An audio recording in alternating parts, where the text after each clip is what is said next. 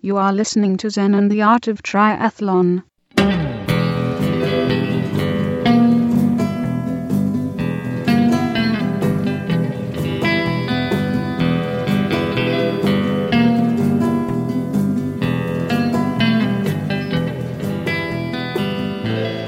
Well, hey there, all you triathlon studs and studettes. This is Coach Brett Blankner with another great episode of Zen and the Art of Triathlon, the podcast where we take the world's most complicated sport and try to simplify it down to help improve your results and also to help improve your life and learn a little bit of Zen along the way. All right, we have an interview with Luke Tyburski, who is doing a crazy long-distance triathlon where he's going to swim across the Gibraltar Strait, which is the western mouth of the Mediterranean Sea. And then he's going to bike along the southern coast of Spain until he gets to France, and then he's going to run the entire length of France. And I forgot how many days it's going to take him, but it's many. And it's really, really cool. So he joins us for this episode to talk about how that's all going to go down. Very excited to have him on the show. He's a really energetic, cool guy. So we have that, but then I also want to tack on a little bit about Zen and the stages of enlightenment after his interview. And then we have voicemails and answering questions, and then a little bit of training log and to wrap it up before we head off to next episode, which will be the Ironman Texas Extravaganza. All right, let's do a little bit of triathlon news. Got a whole bunch of stuff this week. All right, we have two really big race company news items. Should we do most important first or most shocking first? I don't know. I can't decide which one's which. Let's start off with Ironman. The WTC just got, I don't even know how to phrase it. It sounds worse than it is. They got busted by the feds for running an illegal gambling ring. I don't know what you would call it. But anyway, the federal government has decided that the paying to try to qualify for a lottery spot for Kona is gambling, and that over the years, Ironman has collected $2.76 million in this, which is a ton of money. And the government, I can't tell yet if the government's going to pay the participants back for their losses into the system, and but they're definitely taking it from Ironman, and that's a lot of people are like, well, why don't you pay back the people involved?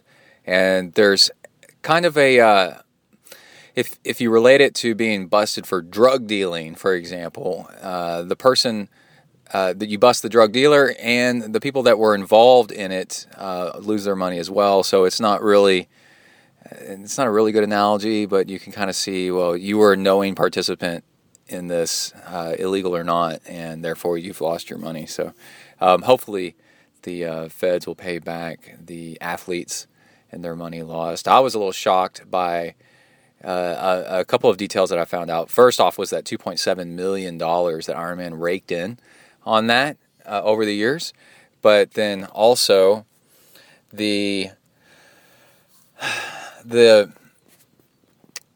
fact that Ironman would never disclose how many people were involved. So you were entering into a gambling system with not knowing the odds, which is pretty unfair. If I forgot how much it was, but let's say it's $50 or $80 to get a Kona lottery spot, but you don't know that 1 million other people are also playing. Would you pay? I'd probably not. Be like, there's no way I'm going to win. Why would I waste my $50? So I was a little saddened to hear that. I never really did it, so I don't know that Ironman never disclosed how many other people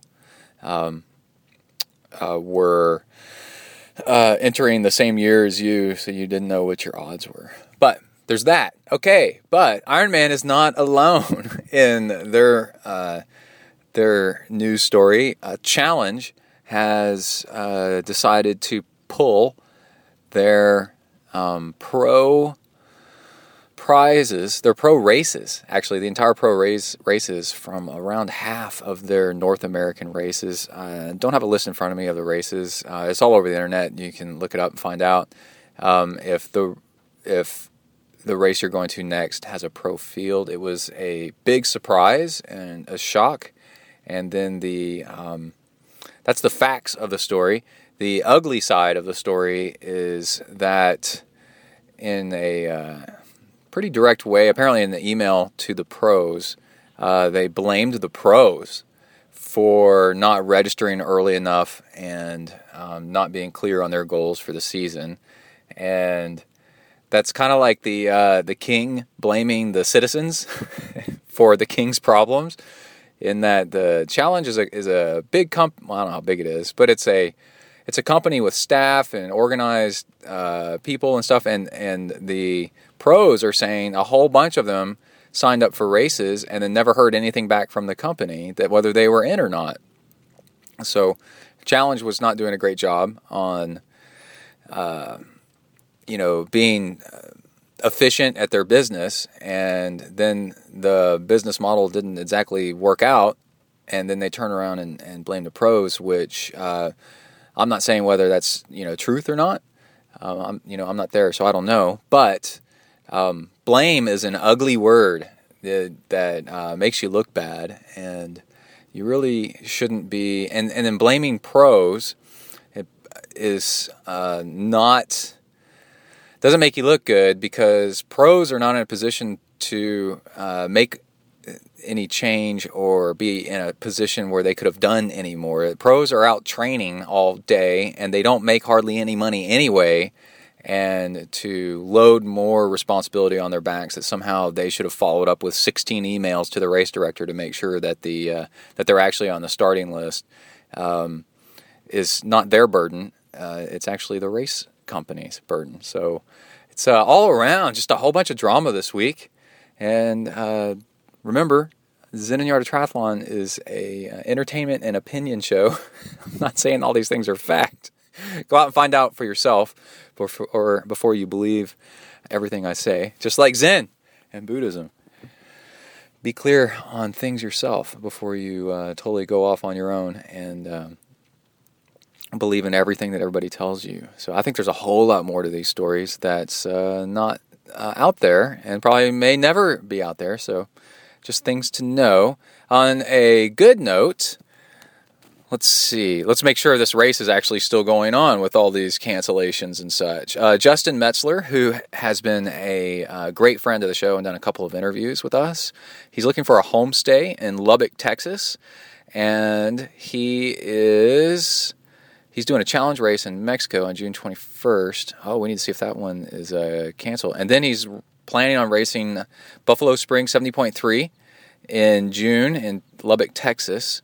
And he was looking for a place to stay in Texas the week before the race in Lubbock. So Justin Metzler, Metzler, is an up-and-coming pro that has a big smile, fun to be around, and an FTP of 380-something watts. So maybe he can sit on a bike and pedal your house, pedal the electricity out for your house for a week while he sits there. So give him a shout out on Twitter or on our website, see if you can find him and let him know. Cool. All right, so that's all the triathlon news. Let's go ahead and get started with our interview about Luke Tyburski. I had a lot of fun interviewing him. I'm not going to delay anymore. This is absolutely nuts what he's doing. And like I said, I wish I was doing it too. And in the future, he may allow more people to join him. It seems like this time it's just him doing it, but then he's going to open it up for a whole lot of people to do it. Here we go. Welcome to the next level.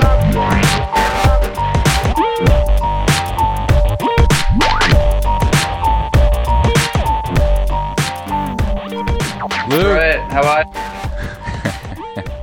How are you doing, man? Oh man, sorry about that. Absolutely mental afternoon, and then my computer decided to shut down when I turned it on. Oh, yeah, that'll happen. That happened to mine yesterday. Yeah, it's bullshit. I said, by the power of Steve Jobs, you're a freaking Mac, man. Come on, run. I bought you because you're a Mac and you're not supposed to crash. Exactly. My thoughts. Here, let me switch. I guess if we get Skypey, let's try it without the video for a minute, and let's see if it performs better, okay? So, or it doesn't matter to you, but let me, okay. How about now?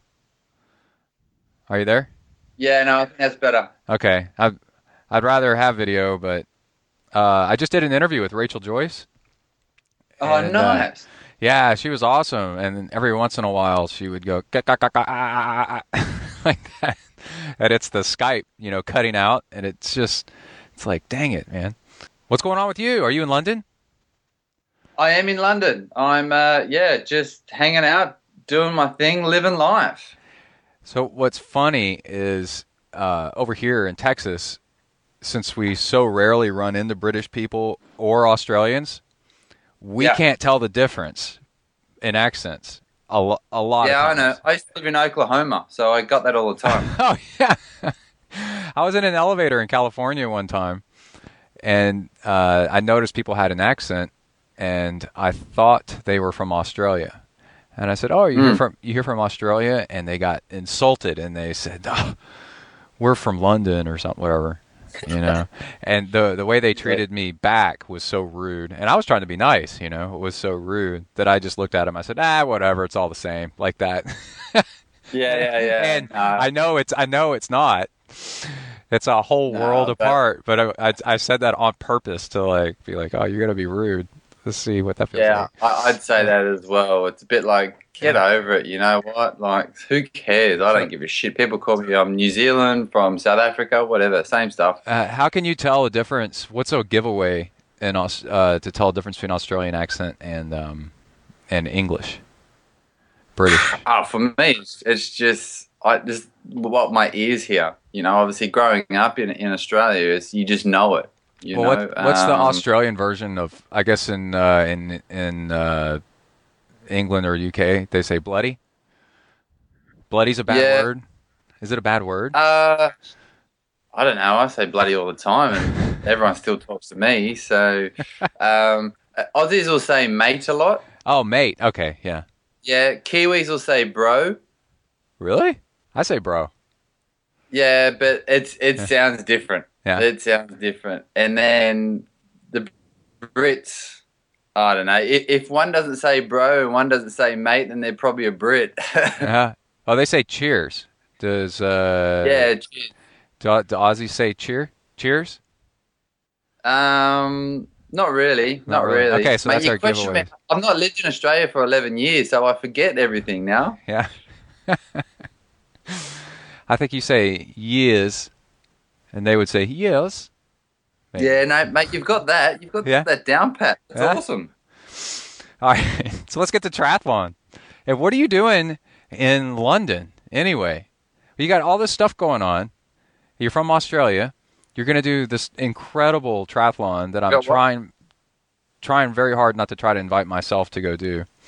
And then, but you're in London right now. So why are you in London?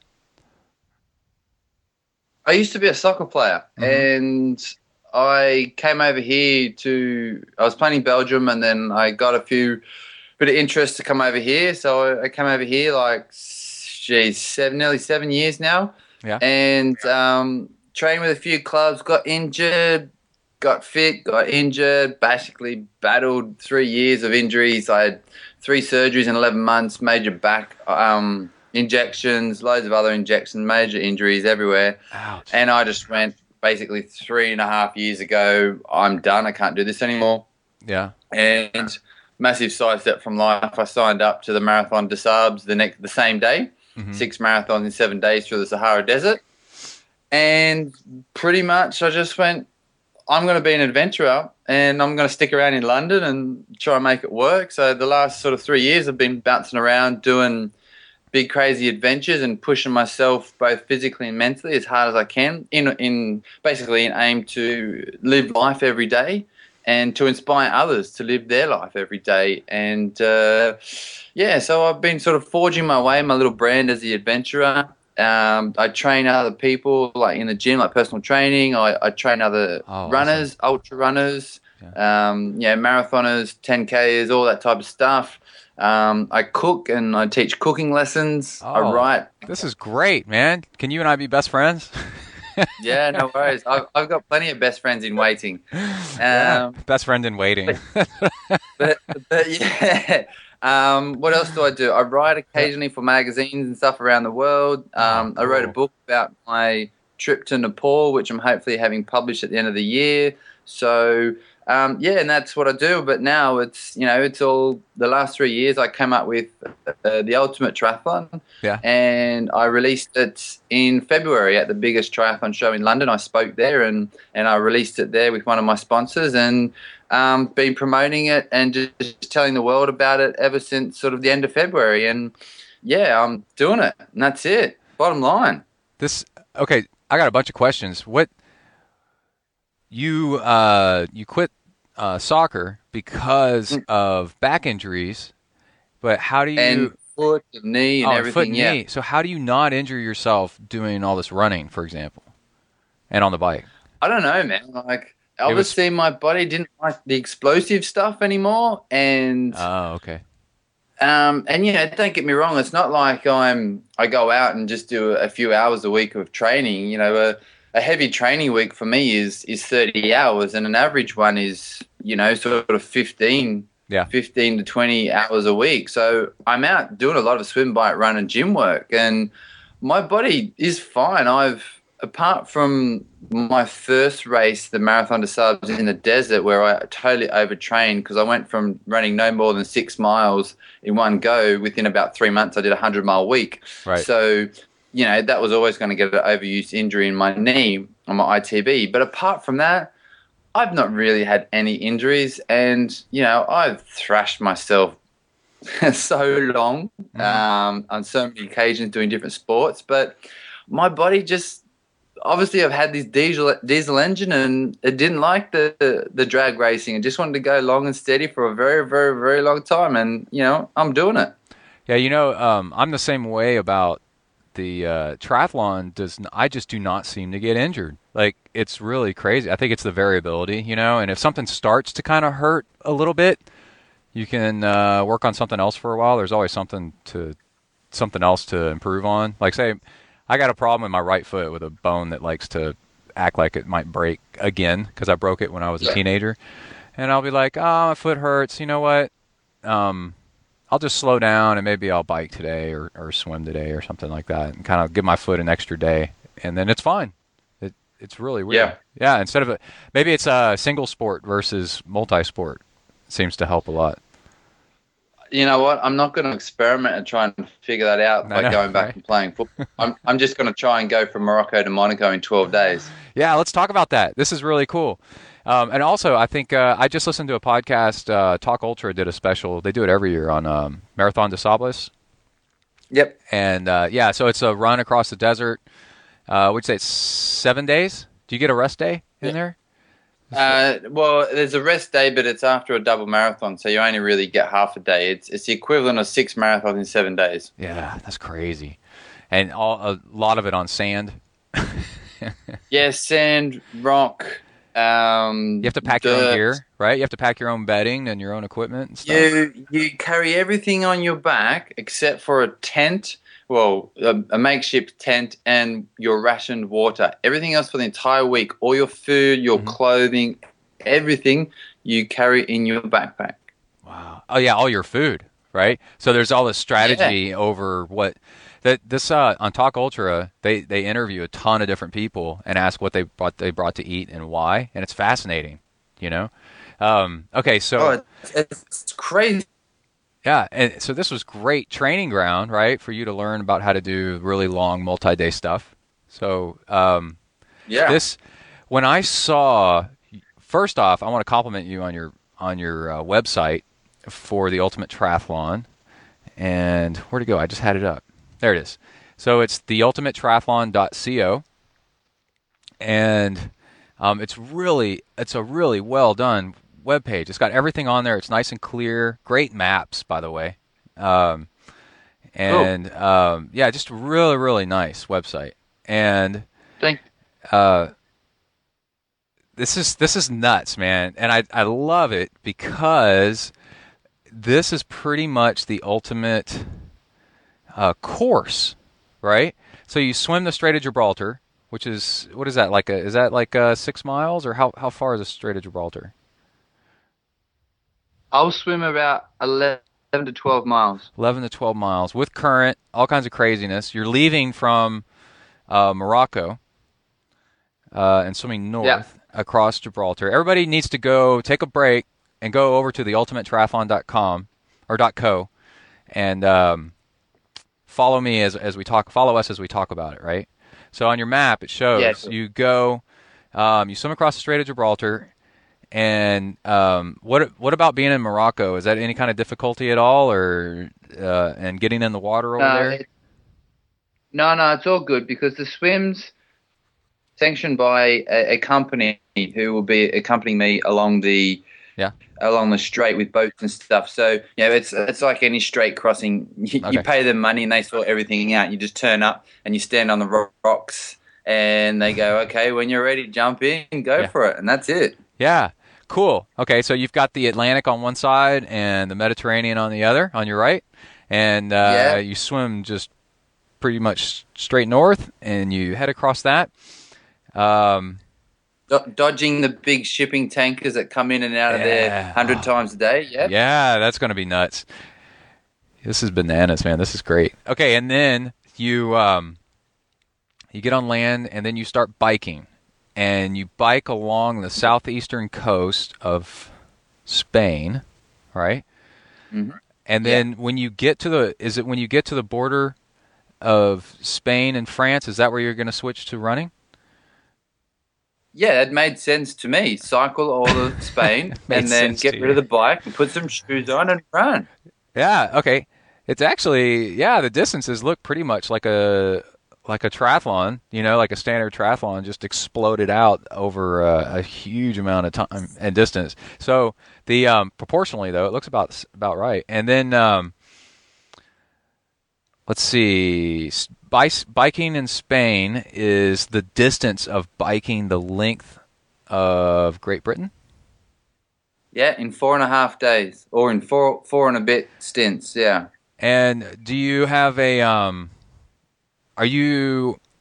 what's your pace going to be on this? Are you just cruising along? Are you going to do it kind of fast? Are you going to try, has anybody ever done this before and you're going to try to beat their time or anything like that?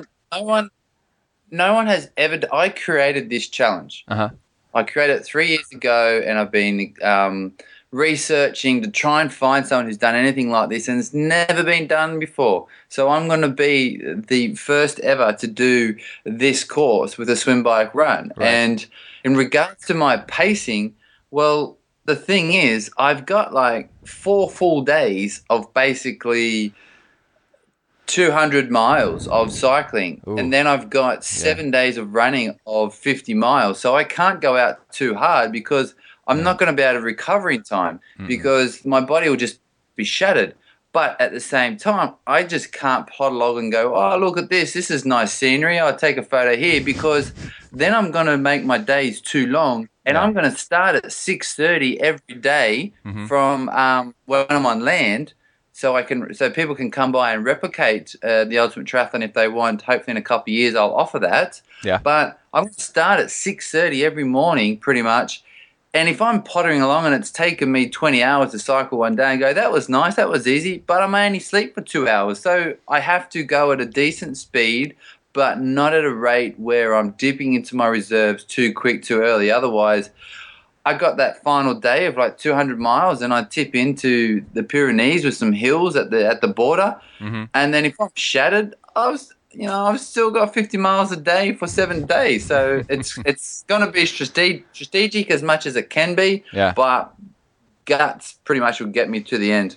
Have you done anything so long and settled in to where you actually, like when you do the Tour de France, or they do the Tour de France. We haven't done it. They say after about 2 weeks or a week and a half, you kind of get used to. I think you get smarter. I think your body gets smarter too, and you learn like where to put forth effort and where to conserve. Have you done something where you've done something so long that you actually settled in, and then you stabilize? You don't get slower anymore. Actually, you level off, or you even get faster. Have you done something? Was the Marathon des Sables like that? I've not really done anything. Not really done anything this long. The longest I've actually done multiple days would be the Marathon des Sables, which is the 6 marathon in 7 days. That was a whole complete different story. And 6 months before that race, I was still kicking a football around, so that was null and void. I've done, some big training weeks where I've thrashed myself 5, 6, 7 hours a day for a couple of weeks, just for fun to see what I could do. And yeah, I think your body does adapt. But at the same time, my first ever and only triathlon to date was the Double Brutal Extreme Triathlon, which I didn't make it up. That's the real name of the race. It's in North Wales. It's basically a double Ironman distant race, very hilly. 15,000 feet climbing on a bike and 9,000 or 10,000 feet of climbing on the run, and that took me 35 hours non-stop. But that's like one stint, and you learn to conserve, and you learn to know this is too fast. I need to slow down because this is not going to be beneficial to me in a few hours' time. But in regards to multiple stage stuff and multiple days, no, I've not done anything anywhere near this. I want to challenge, but that's myself. It's part of it. I want myself as much as I can to get out of my comfort zone. And why I do all this crazy stuff and these ultra endurance things is to inspire others to get out of their comfort zone, and hopefully I can get a few people, not just necessarily in the fitness or health world, but in everyday life. So someone wants to do something in their life, like maybe take a painting class. Oh, I've always wanted to paint. Well, go out and do it. If I can go from Morocco to Monaco in 12 days, you can sign up to a class and learn how to paint, something like that. Yeah, it's kind of, I do a lot of that too. I do the self-supported Ironman every year, and I started doing it because it's crazy. And I was way in over my head, and I was the first one to tell people I'm in over my head. But I'm going to try it, and I'm going to figure out how to do this totally self-supported. And if I can do this, then not only it's twofold, then I can do I've just taught myself I can do a whole lot more than I thought I could. And then also you can too. Like there's so much that people just rule out that they think they can't do. Like I get to work and I've already swam or biked or ran or something like that. And they're like, I could never get up early in the morning and do it. And I always just look them straight in the face. And I said, you could if you decided you had to. Not if you had to, but if you decided you had to. You have to decide you want to do something. Or get inspired, right? Like what you're doing. Yeah. Yeah. Yeah, no, that's it. And, I speak motivational speaking, things like that, and I talk about the comfort zone like it's a hula hoop around your waist. And everyone likes to be right in the middle of that hula hoop, that comfort zone. And it's nice, it's comfortable. But when we start pushing to the edge of that hula hoop and our sort of our hips touch that hoop, we're like, "Ooh, hang on, that's a little bit too far. I'm going to take a step back." But it's the people who succeed in life, and it's the people who really want to achieve things when they hit that end of that hula hoop and they thrust it forward and they move forward. So their comfort zone moves ahead. Yeah. So now they've got a new comfort zone, but it's further along, or it's higher, it's faster. It's than it was before, and that's a big thing in life. I think we're trying to inspire others to be able to push themselves to make that comfort zone better, higher, further, longer than what it was before. And you don't keep the hula hoop in the air by staying in the middle of it. You got to push the edges of it constantly. That's how you keep things alive.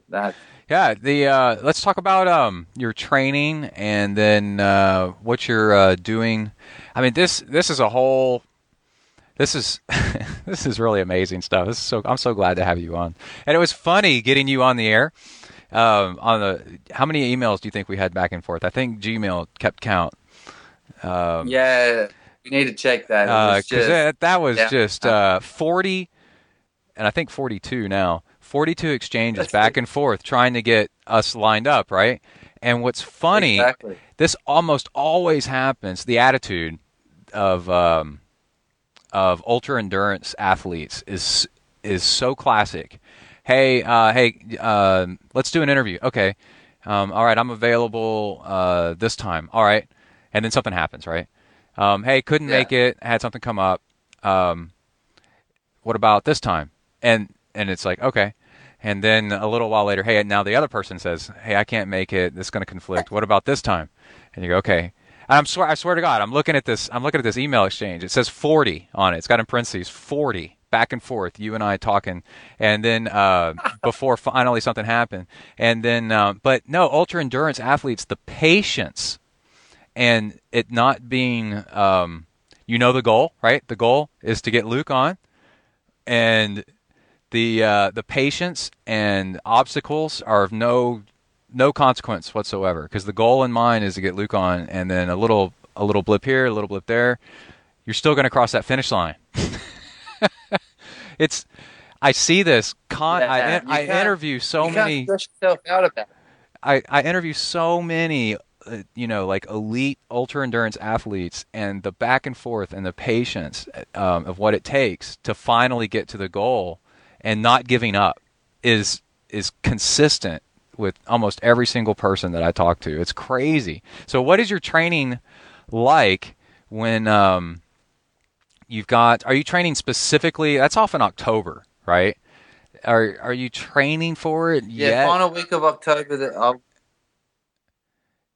Yeah, of course. I've been training for this for the past 3 years, with this in mind. Yeah. So what does your training look like now? Yeah, so this now probably much to the muchness like maybe an Ironman athlete who just wants to get around, doing a few swims a week, a few bikes, right. And a few runs type of thing. Nothing too crazy. I don't want to peak too early, but I do have a few fun little events and fun little things I'm going to be doing throughout the year. It's sort of like little mini training blocks. Like Friday, I fly out to Mallorca, just off the coast of mainland Spain. I'm going to do some cycling out there. There's a 105-mile race. It's quite hilly, so I'm going to go out there and do 4 days of cycling, and 3 or 4 days of swimming in the ocean, and then in June, I'm going to go and cycle the route of the Paris to Roubaix cycling race, which is like 250 Ks. I'm going to do that with some friends over 2 days, just because it's such an iconic race, and I thought that would be cool. Yeah. So I've got little mini training camps put along here and there and stuff like that. But once I sort of get to like June, July. End of June, start of July, I'm really going to be, making sure that I tick off these little mini training blocks I'm doing, where I'll be focusing on probably 2 sports at a time, but doing quite high mileage. So, doing like 150 miles a day cycling for 3 or 4 days with a couple of hours off the bike, and then I'll have a few days recovery, and then I might do 2 hours of swimming every day for a week with 3-hour run, 4-hour run after the swim. So I'll have these like mini training blocks. But for the next couple of months, it's just about being consistent in swim, bike, run, and gym work, and taking care of myself, and just building that nice little base again. And then for about 3 months out, go mental and try not to break myself. There's my buddy Rich Roll has said many times, and to me personally, it's not about, he'll tell anybody this because he's done Ultramans, it's not about who goes the fastest. It's about who's got the fastest easy speed and doesn't slow down, right? Because you can go easy all day long, day after day after day. You've got to train yourself to get your easy speed up to where it's ridiculously powerful, and that's a whole different art, than like you were saying. Instead of drag racing, it's this volume so that your easy gets nice and fast, and then not getting injured. and just consistency. And I think the other thing you're talking about there, these long things is the mental fortitude, right? Of I've done, when you're having a hard time, you can say, oh, I've done something this hard before, and I lived, and I was fine the next day, so just keep going. It's not that bad yet. And if you have a lot of that in your mental suitcase, then you can keep going. No, well, that's it. And you talk to any endurance athlete, and especially ultra endurance athlete, and they'll say, what's the thing about you that's the strongest? And I'd say nine out of 10 athletes will say their mind. It's all about the mentality of the athletes, the mental approach they take, and just how tough they are, between the years where, my double Ironman, I was out there and I'd been going for 24 hours and I knew I still had about 9 or 10 hours to go of running. I'd just climbed a mountain and straight off the bike, and now I had to run for all day. And some people might go, you know what? I've been going nonstop for 24 hours. This is enough. I'm done. But you do whatever you need to do. You take those little steps. You make those little goals. You play little tricks. My favorite game is I pretend I win £100 million or $100 million. It doesn't matter. Uh-huh. And I go out and spend every cent of it. And I don't leave details. I put all the details right down to, the color of my bedside dresser in the mansion I bought by the beach, and stuff like that. So that's a good time. That's a good little trick that I use and I've gone about 6 hours where the time's disappeared, and I've been thinking about how I'm going to spend all this money, who I'm going to give it to. I get you. This type of stuff. Yeah, that's pretty cool. Yeah, so it's positive. It's good fun. It's positive thinking, and it makes time go by fast. It takes your mind off of what you're doing, and exactly. That's a really good trick. Wow. And if you buy a lottery ticket the next day and you win £100 million, then you know what you're going to spend it on already. You've got it all planned out. That's right. That's it. The hardest thing I've ever done was a 100-mile trail run, and I'd never done, I'd done a 50 before that a couple times, and it was so hard, and I survived. I lived through it, and I actually did okay-ish, I didn't do terrible. I felt terrible, and I looked terrible, but, I did okay, like results-wise, and I always have that to look back on as like, I lived through that, and so if I'm doing like an Ironman and I feel like crap, I'm like, okay, do I feel as bad as I did during that 100-miler? No. So keep walking. Yeah, I mean, at least you may get sick if you start running, or it may hurt too much to run, but you can always keep walking, You can always keep putting forth at least that much effort to keep going. And you may feel better, in a little while too. No, that's the thing. But you're right. You've got to be able to draw on those past experiences to keep you moving forward on a new challenge that you've set yourself, or a new bar that you've raised so high that you think, whoa, this is my limit right now. Well, hang on, is it really? Have I done this before? No, but I survived that last one, so why can't I push a little bit harder and see if I can survive this one? And I think drawing on those past experiences is a huge thing for any endurance athlete, or anyone that's just taking a step into endurance sports. Not even just athletic feats, but everyday life. We've all been through troubles and things like this, and you've got through it. Yeah. And you can use those sort of heartaches and those tough times in everyday life to help you through endurance sports, and it really does help. Oh, it's interesting that a lot of people that get into endurance sports are using it either to find something, either for a new challenge, or they miss a challenge that is they've had a hard time in life and they're drawn to, but they found by the hard time in life that they had earlier really did reveal, like their true abilities, that they were able to survive something so hard. And then endurance sports is kind of like a safe zone to expose yourself to something difficult all over again, because you kind of miss, in a weird way, the challenge of whatever was really hard in life, but it did improve you, even though it sucked. and then it's like a nice safe container, like a sandbox where you can, really push yourself, get pushed again, but there's medical aid. and there's other people that kind of exactly. to kind of measure yourself, like, oh, that guy, I think he passed out, so maybe I ought to hold back a little bit so I don't pass out too.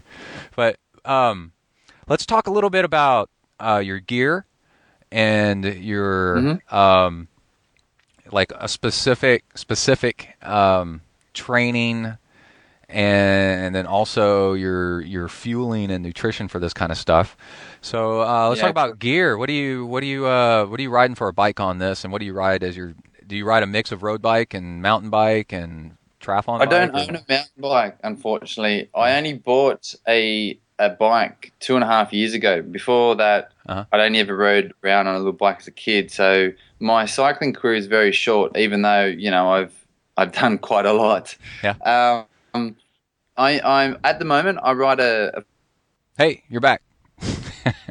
Yeah, we're good. Yeah, we lost you there for a second. All right. You were telling me about what kind of bike you are riding. Currently I ride a Focus, a Zalco Pro. It's my first ever bike. Bought it 2.5 years ago. I'd never really rode any sort of racing bike before, and I love it. I think it's cool. But I am speaking with a few bike companies at the moment to try and get them on board, because I'm still looking for sponsorship for the Ultimate Triathlon, and because it's being filmed and streamed online at different times throughout the day, which I'm sure we'll talk about in a little bit. But so I'm talking to a few companies and seeing.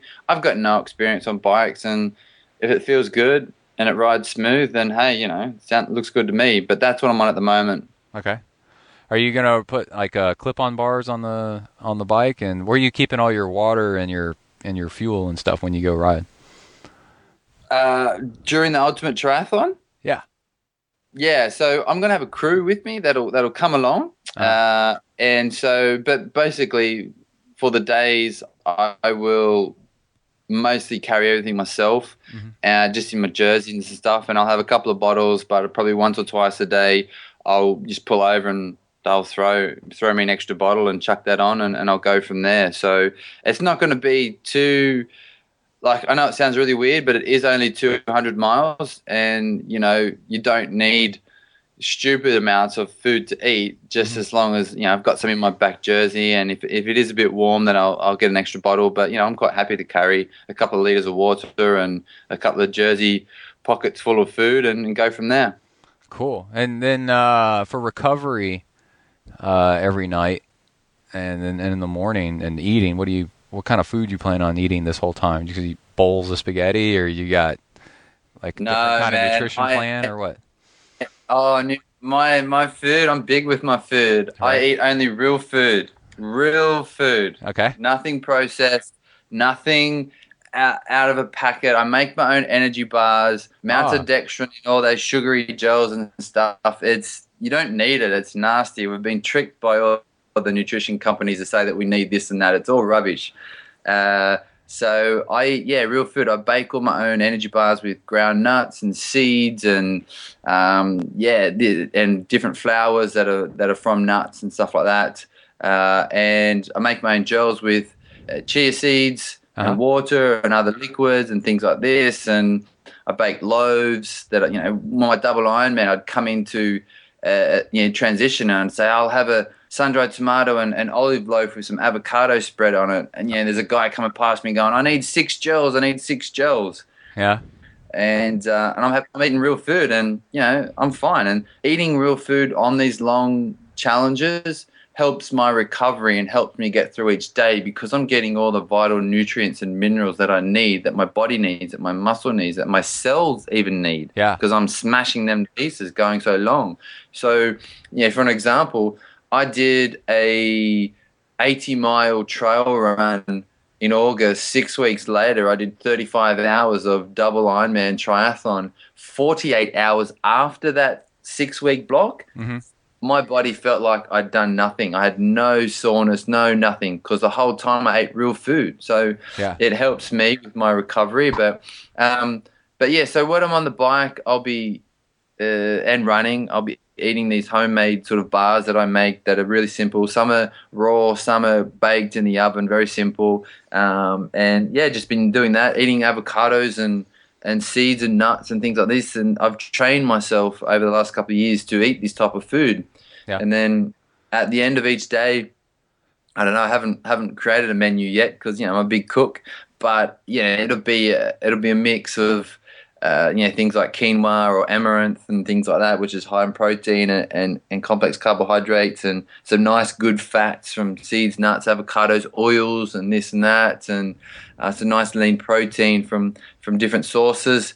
I'll have a massage. I'll probably have an ice bath, and I'll have some compression kit that I'll put on, and do a few interviews with people who are interacting with me online as we go along each day, and then try and get to bed and get as much sleep as I can for my recovery. Yeah, I had a big training day on Sunday, and when I was done, I was just demolished. I didn't drink enough water. I got really dehydrated, and so that ended up having me dig a little deeper than I wanted to. And so I was sitting there at the house going, man, I had a choice, I could go get some crap food or I could go get some healthy food. And the crap food's faster.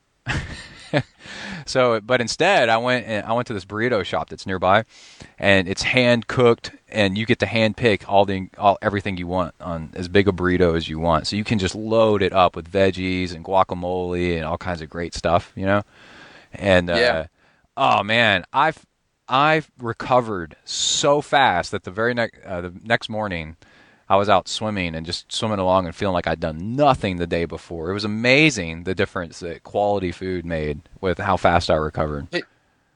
Yeah, people don't understand how, they think, oh, if I have an ice bath, if I wear a compression kit after I train or race, if I get good sleep and stuff, this is all a piece to the puzzle. It's not done. Food is a massive, massive, massive piece of this puzzle. And if you can eat well before you train or before you race, and if you can eat well during and then you eat well after, then you're not fighting against the body. Like when you put all this sugary rubbish and crap like gels, maltodextrin, that all these companies pump full of it. Your body doesn't like that. It's artificial. It's made in a lab. It's not even real food. It's not even real anything, Yeah. And and if your body's going to recover. Let's say in your case, right, but people can, knock this down to a more average perspective. But in your case, you're, let's say, what do you think an average day is on the bike at 200 miles? What is that, like 10, it's like 12 hours probably on the bike a day. So that's 12 hours of let's say that's 12 hours of getting in vitamins and minerals and all kinds of food and fiber and food that things you actually need. And if you were doing that just on synthetic, that's what it is, synthetic gels. Crap, then you're missing out on all that. And after just, God, what do you think, like 2 days, you think you would just implode? Your body would say, I don't have enough vitamin this or mineral that, and then bam, you'd be down. Well, there was a tweet that someone that I followed on Twitter that retweeted a photo of that one of these big new sports nutrition companies put out. They're saying, you need to have a gel every 30 minutes of medium to moderate to hard exercise and stuff like that. And anyway, so my friends and I worked out what I would need to have. Basically, and we're talking like 80 gels a day. Oh, that's disgusting. They're talking about three an hour and this and that, and we're talking 80 in a week or something like that. And I was like, man, you know what? No way in hell. No thanks. No, you can train yourself, right? Like you're saying, eat avocado and dates and whatever else, and then you're fine. Unless you're going on your rev limit for a big, big period of time. Like, the elite Ironman athletes, like they're on their limit all day, all day. And there are, I wouldn't necessarily say just like the crappy gels that you can buy for like $1 or whatever, but there are foods that, you can get through if you're doing that. But for the majority of Ironman athletes, and especially endurance athletes, you don't need all this synthetic stuff. You can get it from real food. And there's now, so many more, especially ultra runners, who are just moving towards the real food and not having all this artificial stuff. And it's one of those things where if you've never tried it, how do you know if it works or not? And then if you find something that doesn't work, well, try something else. That's how I got to where I am now. My first race, the Marathon des Sables, I ate gels and ate the energy bars and drank the sugary recovery drinks and all that rubbish. And I didn't know any different, but I was like, you know what? There's got to be another way. When I spent time in Nepal and lived with some of the elite ultra marathon runners high up in the mountains there, they're eating real food. They're having chickpeas for breakfast. They're taking little bananas on runs, and they'd have little seeds and nuts, and they're going for days. They're doing like 150 miles a week of running, and they feel fine. Well, yeah. They don't have any gels. And you're talking about this, like you said, an average training week for Ironman is like 15 hours a week, right?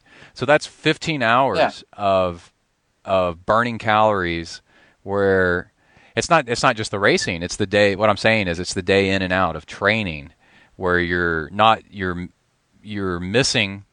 You're not only eating crap, you're also missing stuff that you do need.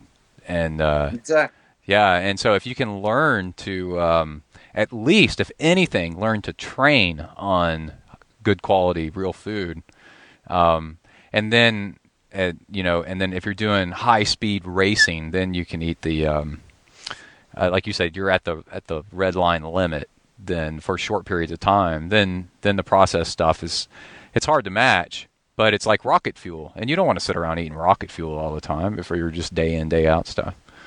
No, exactly. Yeah. But also try. That's what training's all about. I know I've never done an Ironman. As I said, I've only ever done one triathlon, the double Ironman in North Wales. But I've got Ironman friends who do that. They train on real food, and they'll do their little race pace cycles and this stuff and whatever. And I've tagged along with them, and then they practice on the gels. I'm like, why don't you practice on something else? And I had one friend who would mash up bananas with a little bit of honey with some water and made sort of a bit of a jelly thing like that. And he went, actually, I feel all right. So he made like his own sort of gel with real food, and he went out and his next Ironman race, he did a PR. Yeah. And he was like, for me personally, I don't need it, because he trained like that and he practiced it. And that's what training's all about. Try new things. You do it with, a new bike. You do it with a new type of set, or how many minutes, or in a different gear. You try that. Different swim sets, your different kit when you swim. Why don't we try it with food? Not different flavors from a different company, but real food. If it doesn't work, at least you tried. But if it does work, boom, your body's going to go, thank you, Mama, for the rabbits. I love you. Putting real food into me. Yeah, because a banana's got a whole lot more in it than a gel does, like as far as nutrition goes. Yeah. So, but you've got to test these things out for yourself individually. True.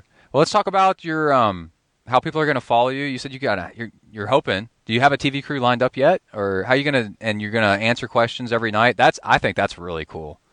So basically the Ultimate Triathlon is swim, bike, run from Morocco to Monaco, and it's going to be filmed and it's going to be streamed throughout different parts of the day live, but there's also going to be loads of sort of like little promo clips of each day. So filmed footage is going to be edited and chopped down and thrown on the site, the ultimatetriathlon.co.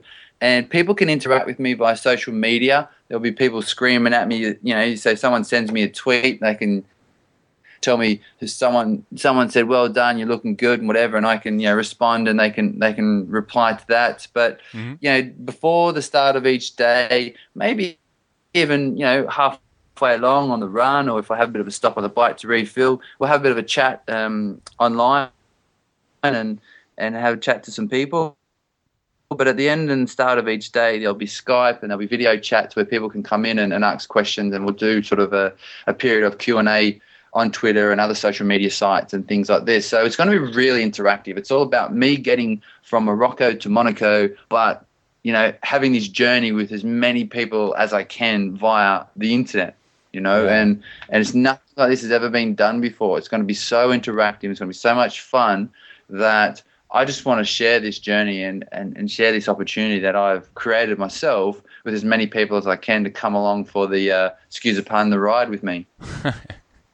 Yeah, it makes it a lot more fun. I'm doing a self-supported Ultraman this fall, and I'm inviting other people to come with me, and we're going to tweet it and live cast it of sorts. Whatever we can fit in. It's hard to do, and the having people along with you is so much of the fun.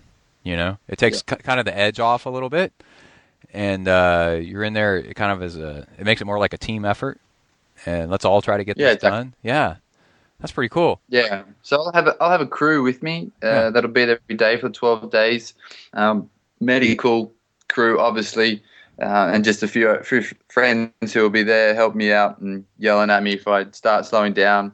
But also, I'm working with a big university in London called Roehampton University, and I've been doing some testing, physiological testing with them, and starting some psychological testing as well. So making sure I train enough, making sure we find the right levels where I need to be training at so I can progress, and making sure I don't eat too much or make sure I do eat enough, and keeping tabs on that. And they'll be out there as well, monitoring me along the way. And so that's another element to this challenge. Oh yeah, I'd be interested in obviously testing results, like how you're going to start posting them when, and this is for your training, right?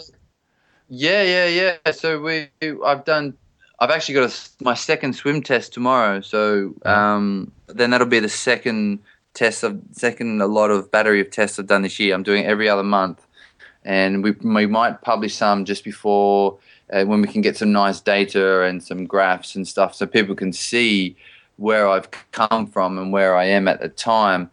And then obviously throughout the 12 days, we'll be looking at a few different things, and then post race as well, I have a few tests done as well, so some blood's taken and things like this, and see what it's done to my body, which is probably not going to be all that pretty, but all for the love of science. Well, you're going to be pushing yourself to finish and not taking it too easy. So yeah, over time that'll kind of wear you down. But yeah, I'd be interested to see your testing results as you're progressing. That's pretty cool that you would be able to see, your gradual improvement as you get to the start line. Is that what you're talking about? Yeah. So things like, for an example, is like my like lactate threshold and things like that, where we can measure quite easily when you have the equipment. And I go in and do 1 week some tests on the treadmill, and the next week I'll do some tests on a stationary bike, and the next week, like tomorrow, I'm going to be in the pool, so I'm going to be doing some. I think tomorrow is a progressive sets of 200 meters. So we've got it from the last test. I do it, and then I slowly have to go fast. So one of the guys will walk by the side of the pool, and I have to keep up with him as my pacer. And every 200 meters, they take some blood from my ear, and I have, I think, a 30-second rest, and then I go again, and that gets progressively faster and faster and faster until, I go through my lactate threshold, where my body can't get rid of the waste products as fast as I'm getting in the oxygen, and hopefully over time that will increase, and I can see that in swim, bike, and run, and that will be really cool. Well, that's the plan anyway. So we'll just have to make sure I'm training hard enough and go from there. I've done that on the bike, on a stationary bike and on the treadmill, but I've never even heard of them doing that on the swim. So you get out or what, and they prick your ear to get blood from your ear? Yeah, the back of the ear. It's a bit less invasive, and it doesn't bleed as much apparently. But yeah, so I would just swim the 200 and pull up, and I would jab my ear and squeeze it, take a little bit of blood, and then squeeze it, and then they'd say, ready, 3, 2, 1, off you go again, and I head off for another 200, and I come back and they do the same thing, and so that's what we're doing. Oh, they ought to do that with a endless pool and just keep ramping up the speed. That'd be funny. Yeah. Instead of, I've got these scientists walking up and down the pool, But yeah, so hopefully I'll tell you what I'll do. I'll get a photo and they're pricking my ear tomorrow morning, and we'll use that on the we'll use that in the podcast online, and I'll tag you in. Cool, man. Yeah, I'm doing it tomorrow morning, and I'll make sure we get some photos. Yeah. Cool. Well, we're getting towards the end of our time together. What else have I missed? Have I covered everything? What else is going on? No, I think it's good. You know, the Ultimate Triathlon, they're booked in for the final week of October, and it's going to be 12 days as soon as I jump in. It's happening either way, whether it's me and just a couple of friends, or I'm trying to raise a bit more funds and some sponsorship. So if there's anyone out there that's interested in helping me out, or even coming along for the journey, and I've got some sponsorship packages all lined up, and I'm offering a lot of promotion. I do a lot on social media and motivational speaking and things like this. So this has never been done before. Never been streamed like this, and this route is very unique. And there are quite a lot of people who have seen me and seen this and questioned it and not sure if I'll be able to do it. But mostly those people don't know who I am and what I'm all about. But no, it's going to happen. And if you want to find out more about me, I'm sure it'll be in the show notes, but my website's luketyburski.com. And the website for my big event is theultimatetriathlon.co. I'm on Twitter at Luke Tyburski, Facebook at Luke Tyburski, Instagram at Luke Tyburski, and I am Luke Tyburski, the adventurer. Yeah, the course, I think I'm really inspired by the course. I think you picked one that is you've kind of minimized the weather aspect of, like the coastline of the northern coastline of the Mediterranean is just fantastic. You're going to actually be able to go and do this without it being just terrible conditions and having to deal with struggling through just misery. It should be like a pretty nice day, like every day, and you're able to actually test yourself instead of have to like wonder what the weather's going to be like coming up or something. And the only thing is the wind. Yeah, you're gonna have wind. It's going to be. We'll get a bit of wind. It should be dry. It should be very comfortable exercising weather, for lack of a better term. But the wind could be pretty nasty at times. And the scenery, just sounds fantastic, right? So along the coastline, it's going to be. Yeah, I said this to a friend of mine. 3 years ago, I asked him. He's a multiple Ironman finisher. He's been to Kona and all that stuff, and I told him about it.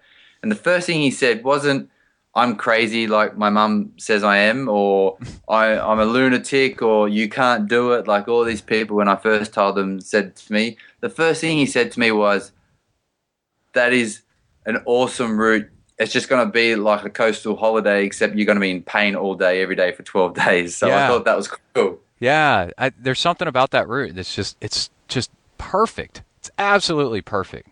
That is just like fantastic. I love what you're doing. That is great. I could see somebody like doing in California, swimming something and then biking and then running along the coastline would be kind of similar, Yeah, it's just going to be beautiful. And that's one of the other reasons why I wanted to film it and stream it live, because we're going to have so much scenery to look at. And it's not just going to be me sitting on a bike. It's going to be me sitting on a bike for clips of running across this along this beautiful scenic coastline. And then, and the people you're going to run into, all the people. It's going to be great. I think that could be the most difficult part. Will be getting through the towns, because I want to stop and chat to everyone and look at the nice villages, and it's going to be amazing. And it's going to be tough. Don't get me wrong, but it's the journey. Yeah. It's not all about Monaco. It's about those 12 days and what I'm going to experience across those. And it's going to be good fun. And that's why I want to film it and stream it online and let everyone, get as close and personal to this whole Ultimate Triathlon as I can, and let them be part of the journey no matter where they are in the world. Yeah. Wow. Well, all right. Well, I hate to have to let you go, because I could talk about this all day. This is fantastic. So it's all good, man. It's all right. Well, I'll come back on once I finish it, and we can have a bit of a recap, and I can give you a play-by-play. Awesome. Let's do it. Sweet. Okay, cool. Well, that's the end of the interview, man. How do you feel? Everything all right? Yeah, perfect, Brett. I really appreciate that. Yeah, Thanks man. a lot. Yeah, it's great, man. I'm really envious of what you're doing. When you make it an official thing where you can invite more people, I would come and do it in a heartbeat. And Nice. I've already committed to putting on this little Ultraman this fall. So maybe next year, maybe the year after that, something I'm like that. looking in 2017 to have a package for people to go and do it. I'd like to have maybe 3 or 4 12-day stints. I may offer it as a 12-day, replicating exactly like I did, or there is another way I could do it for 15 days if you still want to do it, but not kill yourself as much as what I'm trying to do. So I give people 2 options, but have maybe 3 or 4 or 5 throughout the year. And start in 2017, where I create the package, I do all the logistics and stuff, and you basically turn up and I say, ready, go, you going from here to here today, and then we rest at this place, and then you go up next day and we go from here to here. So it's all done. You just got to train for it. I can help people train for it because that's also what I do. But from 2017, that's the plan to offer out some places, and I'll pencil you in, mate. All right. Count me in, man. It sounds awesome. Cool. Yeah, well, I'm I excited appreciate for it, you. Brett, and I'll get that photo at the pool tomorrow with them pricking my ear, and I'll put it out, and I'll tag you in it. All right, cool, man. I'll talk to you later. All right, thanks, Brett. All right, bye. All right. Thank you very much, Luke. And now it is time to read some letters. I got some fun ones in here. Let me start off with Katie Johnson. And we got letters from Norway, Scotland, and I'm trying to think where else. I don't know. We'll get to them here in a second. Let me put them all in order here. All right. Katie Johnson says, "Hey, Brett, exclamation point. I freaking love your podcast. The longer the better, so don't listen to the complainers." I get emails from people that don't like it, that a show is 3 hours or 4 hours or whatever. I wish every single episode would be like 8 hours long. Okay, anyway, I'm starting training for Ironman Florida in a couple of weeks and want to try Hornet Juice. I tried to contact them with this question a few weeks ago, but I haven't heard back, so I thought I'd ask you, is Hornet Juice safe for vegans? Yes, if you're a vegan and you buy Hornet Juice, it will not attack you. That's me.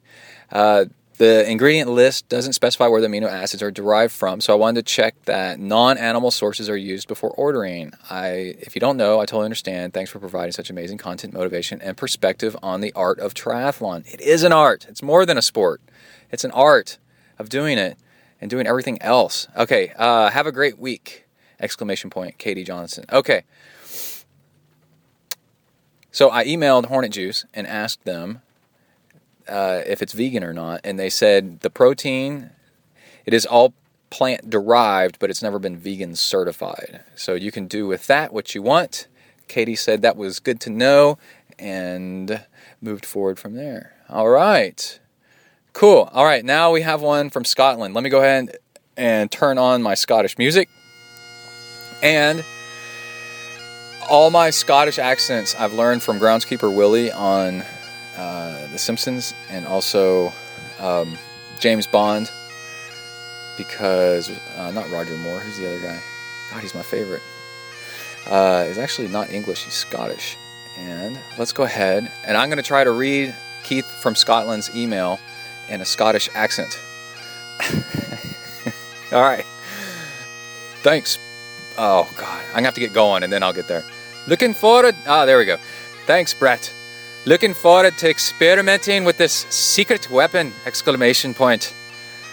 I'd really enjoying the podcast after a bit of hiatus due to technology problems. You've now been on a couple of rides with me in the Scottish borders as I train to race the Keltman Extreme Scottish Triathlon again in June. www. I don't know how they say W's. ZenTri.com. I was second out of the water last year with Nessie. No, I made that up.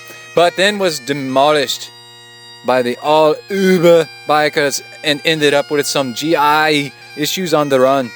This year, I'm better trained and hoping to be more competitive on the parts 2 and 3 of the race. Although I'll never make any placings, I know I have a personal time to beat! Exclamation point, smiley face. Anyway, I thought I'd give this stuff a go and see if it's good as you say! Exclamation point, smiley face. I'm also going to try a Tom's broken into my usual fuel after hearing you talk about Trailwind. Loving the podcast and now stalking you on Strava. Keep up the good work on both fronts! Exclamation point. Cheers! Keith McClure, the Clan MacLeod, Scotland MacLeod of the Scotland Highlands. I did that. That's from Highlander, where he's something MacLeod, the Clan MacLeod from the Highlands of Scotland. Anyway, Tweedbank, Scottish borders. All right, in the music. There we go. Hope you all enjoyed that. All right, Kjell Horn. I don't know how to say that. Kjell Horn from Norway. Okay, I cannot do a Norwegian. I cannot do a Norwegian accent. All I know is a Swedish chef. Okay, talk about baseball throwing technique and speed typewriter beat. Oh, cool. Okay, this is a cool email. Kjell says, thanks. Trying to qualify for Kona age group 44 plus. Struggling really with my swim. Got short arms and a terrible technique. Okay, keep that in mind, everybody. I'm going to cover that in a second. Any tips are greatly appreciated. First try this year is Zurich mid-July. Almost qualified last year. I am Barcelona, but my body broke down as I couldn't keep any solids nor water down on the latter half of the bike. Tried the Ben Greenfield nutrition thing, which was hard on my stomach. Yeah. Taking a step back nutrition-wise. Okay. I got several things on this. Swim technique. If you have short arms, you probably... This is all probably. This is like my news segment. Take it with a grain of salt.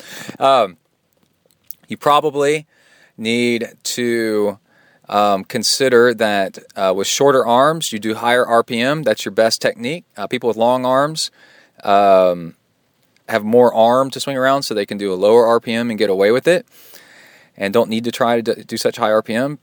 Okay, and then also swim like you're throwing a baseball overhand. And you know how you push off with your leg and swing your other arm down and swing your throwing arm up over your head? You throw your arm over your head. You throw it like that. You throw it, and that momentum, you push off against the water with one side and you throw your arm up over the top with the other side, like you're throwing a baseball or throwing a football, over and over and over and over and over again. Swimmers get baseball pitcher injuries from the overhand throw because that's how you do it. So... but you need to do it both sides, or at least one side and kind of with the other, and work on that overthrow hard. A lot of swimmers set their arms down into the water, and there's a total loss of momentum. You throw your arm overhead and let your arm slap down hard in front and enter hard. And let's see, to speed up your cadence. Just gradually speed up your cadence every swim until you get it to a nice speed. Do a little bit of Googling and figure out the range, like 60 RPM or something like that. You get little devices that'll tick, tick, tick, tick next to your goggles so you can hear them and you can speed up your cadence. That'll make you faster. There was this really cool thing they did when I was learning how to type in high school in the 80s, and the teacher would play music with a beat, and we would spend half an hour, I don't know, however long. My teacher was really good looking, so I didn't spend that much time paying attention to the typewriter. I was watching the teacher. But we would type along with the beat of the music, and over time, the beat of the music would move up. I'm talking about over a semester. It would move up, and from 30 beats a minute to 60, to 90. I remember by the end, I was typing 90 words per minute, and the teacher would go and play. She would play back what we were playing with originally at the beginning of the year, and it was so slow, but you have to progress through that. So that's a cool trick right there, and proof that it can work. Getting sick towards the end of the bike, yeah, I have that a lot too, and what you need to do is do long rides and work on fueling on the bike, and how much fuel you can eat and what kinds of things you can eat. I've learned over the years that fructose makes my stomach hurt, and it does the same thing for a lot of people. So I talk about that in the training log. And yeah, and definitely before you start running, don't eat anything for half an hour on the bike. And I think that's about it. And a lot of times you just have to slow down on the bike. That's another sad fact that you need to face. And Nick Pike sent in an email, and he said, "Hi Brett, thanks. Can't wait to try the Hornet Juice. Love the podcast. Question: what's the best way to deal with riding flat or false flats into a headwind? I can ride well on inclines and challenging hill sections, but get dropped on the flats by more powerful riders. These same guys I'm crushing on hills. Is this just a case of building power, or is it technical in the way I'm riding?" Actually, Nick, it is physics, and it's not your fault. Okay.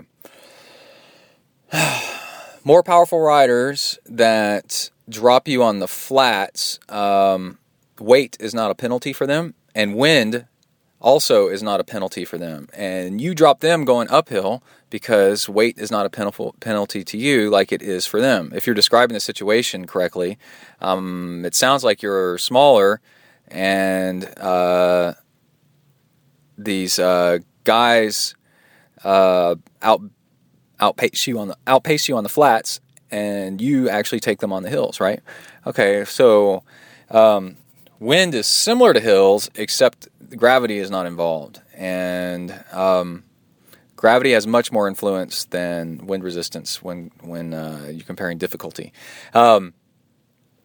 So the only thing that you can do is get a power meter and make sure that when you're riding on flats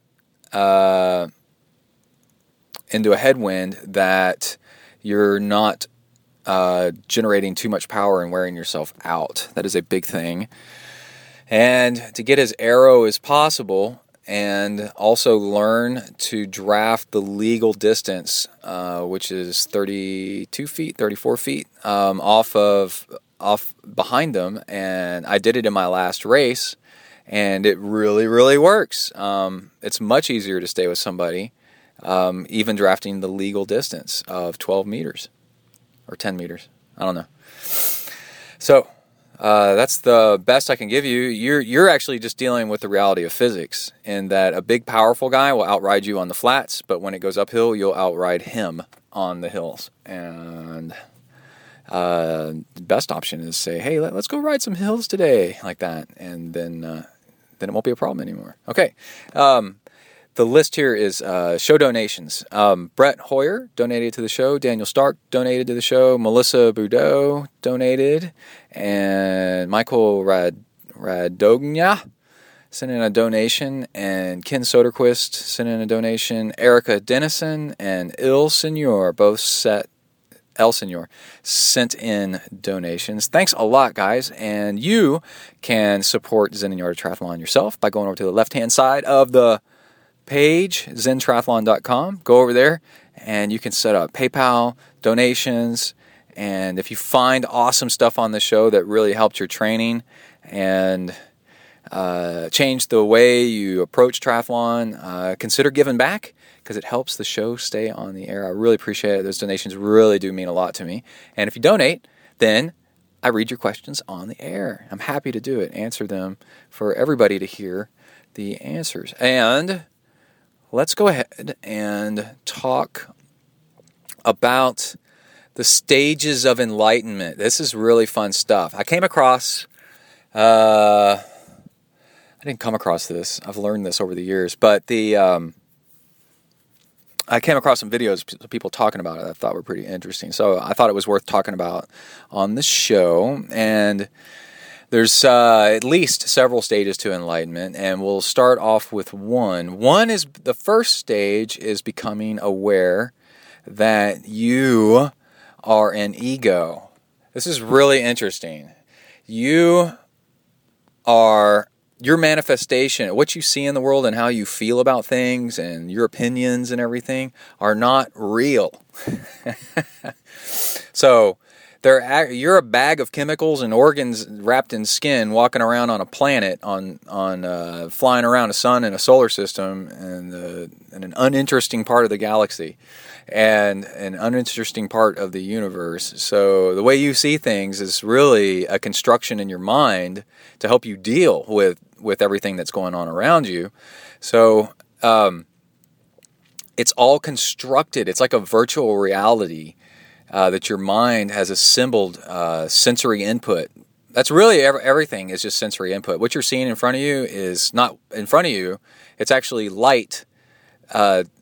It's actually signals from your eyes picking up light, and then your body turns that into electrical current, and then the electrical current goes to your brain, and your brain goes, okay, that thing over there, that's a black car, because on your retina, I'm seeing a black dot that's moving over there, and from experience, that tends to be a black car, so it has been before, so I kind of think that's a black car, and that's what we're going to go with right now.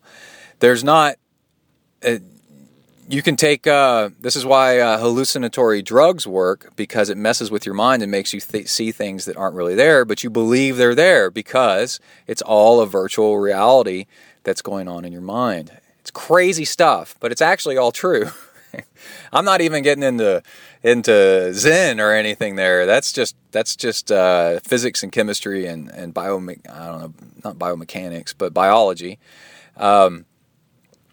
So once you realize that, then the next step is realizing that your ego, this thing that feels the need to but deal with things a certain way, and it has to have this, and it needs that, and it feels sadness or anger or frustration, is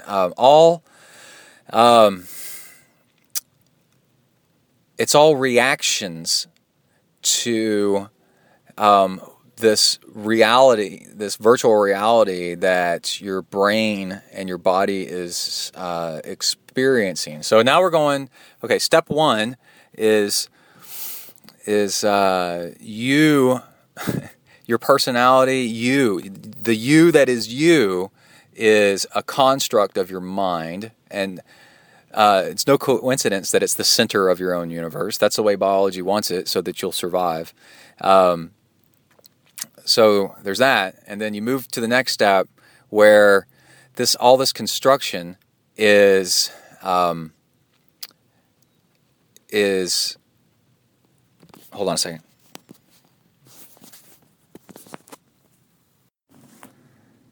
All right, am I back? Yeah, I'm back. Sorry, I'm in a parking lot and somebody about backed into my car. That black car. Okay. Oh man, this is hard to explain. It's so simple once you get it, but it's hard to explain for a second. The how you feel and what you want and your goals and everything else is a construct from what you're seeing from your ego. Okay, so that's step 2, which is just realizing you haven't even done anything that yet. These are just realizations. And then step 3 is realizing that how you react to things is a choice, right? And you can see this every day. If I walk up to a person that is, I can walk up to 2 different people and say the exact same thing, and I will get 2 different reactions out of them. And whether they know it or not, that's a choice, right? If somebody calls me on the phone and says, hey, you're really ugly, I want to punch you in the face, I have a choice of how I respond, right? So that's the next step, is realizing it's a choice. And then the third step is being able to choose your choice. And that's a big thing in Zen Buddhism, is to pause and choose an appropriate response. They say that in itself is enlightenment. And it's actually really possible. I would say that it goes one more step further, Because, if you make the right choices, life all of a sudden becomes a whole lot easier. Imagine if you made the right choice all the time, right? You invested when you were supposed to. You didn't get into that fight with somebody. You didn't send that email, but you did take this one class, and you didn't let your handlebars get too slick and then wreck on your bike, for example, right? Most things are choices, and then your life can be a whole lot easier. Okay, so then there's another step that I would propose, because this isn't all that clear, is making the last stage of enlightenment would be making the right choice most of the time. Let's say 90% of the time, right? Then you've got things pretty much rounded out, and it's nice.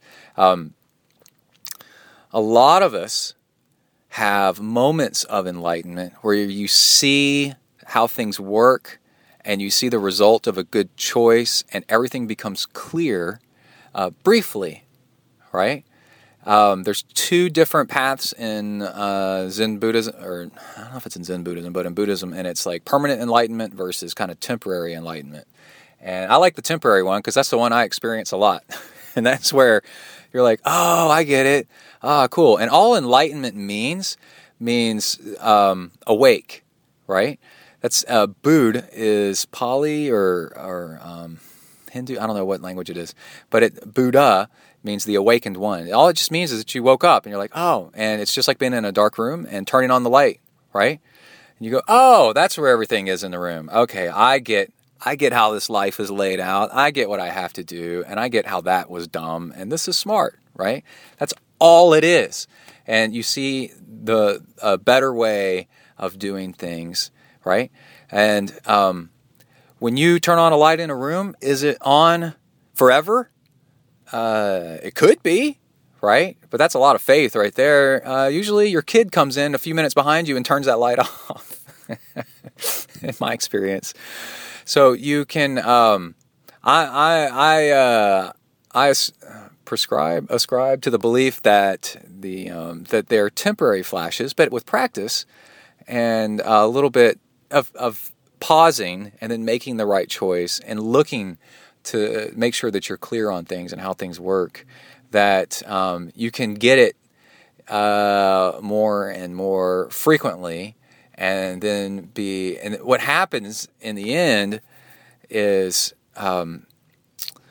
your life just gets more orderly and things make more sense, and that's it. And that's enlightenment. That's all. But the first step is you have to realize that the you that you think is you is not you. That it's the difference of watching television and somehow thinking that you're inside the TV participating with what's going on, right? And that it's real, or stepping outside of the TV and realize that you're watching a play, a TV show, a sitcom or whatever, and that you can turn it off, turn it on, or change the channel, right? That's the big difference right there.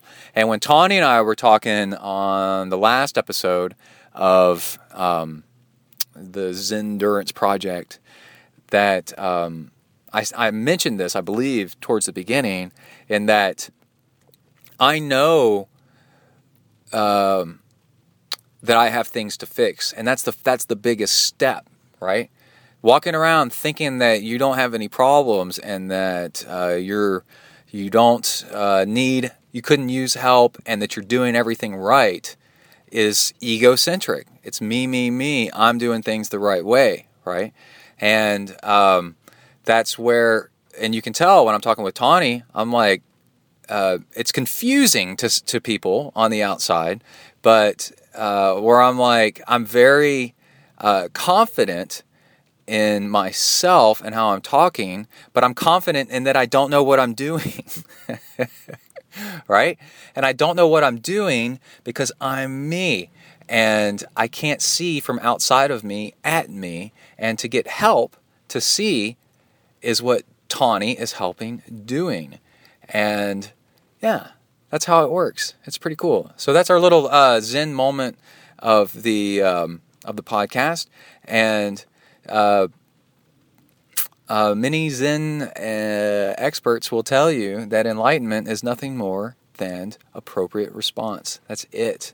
master that, and you are there. There's also, I should mention, a lot of confusion over enlightenment in general, because somehow, as it's been carried over here to the West, we think that being enlightened is it a magical experience, and to say that you're enlightened is really like saying you have magical superpowers, and that you would have to practice and train for 30 years, 40 years, and go meditate in a cave eating crickets or something like that to become enlightened. And the people that invented the religion, the philosophy, said, no, that's not how it works. And if you go over to the East, lots of people all the time, all around you, will say that they're enlightened. It's a cultural thing over here to think of it as some kind of like super special thing. It's not whatsoever. Again, all it is going, oh, I get it. I see how things work, and that I've been drawn in and thinking that I'm the most important thing in the world, and that. It doesn't have to be that way, and there are also there's people that are enlightened that don't even know anything about any enlightenment whatsoever. They just understand. They just get it. They talk about dogs being enlightened, dogs, cats, fish, whatever, because they just do what they're supposed to do, and they don't think too much about stuff and think that they're the center of the universe. They just do. A dog does dogging, right? And that's where the saying is, after enlightenment, chop wood. Carry water and chop wood. That means once you get it, go back to living your life again. It's nothing special or magical. So don't think that you can do it, that you can't. Don't think that you can't do it, or that it's something special reserved for people that go off on retreats, half the year, or live in a monastery or something like that. It's easily available to everybody all the time. And like I said, you have flashes of it all the time. And it's just making the flashes stick around a little bit more. And also putting your hand on the switch and your hand on the TV remote so that you can actually control it a little bit more. And that's that. Like I had a moment of enlightenment, and then also remembering them and maybe writing them down. I had a moment of enlightenment I'll share with you guys where I was reading something or watching something about Ironman. Somebody asked me a question about how they said, go out and on Twitter. It was a really nice comment, by the way. On Twitter, they said, go out and destroy Ironman Texas. And I don't think they said destroy, but they, wreck it out there, have a great time, kill it. And I thought about it for a minute, and as I was typing my response, and typing is great, writing things down, because you have to condense your thoughts down into words to communicate them to somebody else. And when you do that, you have to summarize what you think, and then it makes you rethink what you're thinking, and then go, oh, that's how I think.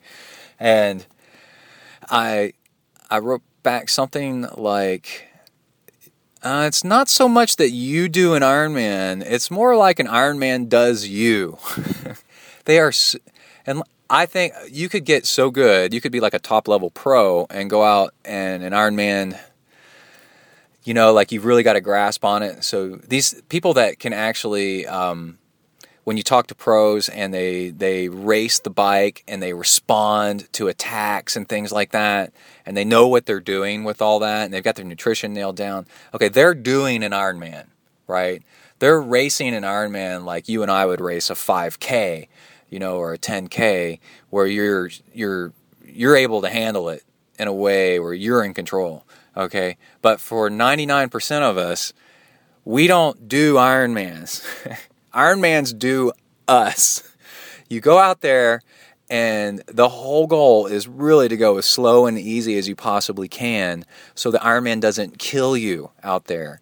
And you just try to maintain and just not slow down. And you just stay the course. And when you realize that when you go out on the Ironman course, you allow the Ironman to happen to you. So you stay solid, right? You become a tree stump and stand on it. You take a tree stump and you stand on it. And it's a low, flat stump that you can't move very much on. And you just kind of spread your legs shoulder width apart and just stand there. And what that represents is zone 2. And not responding to people passing you or charging up hills or whatever, or ignoring your nutrition or your sunscreen or your hydration. You're just gonna park yourself right here with this effort level and this thoughtfulness. And then now you're going to let the Ironman happen all around you and happen to you. And you just try not to get knocked off that stump, right?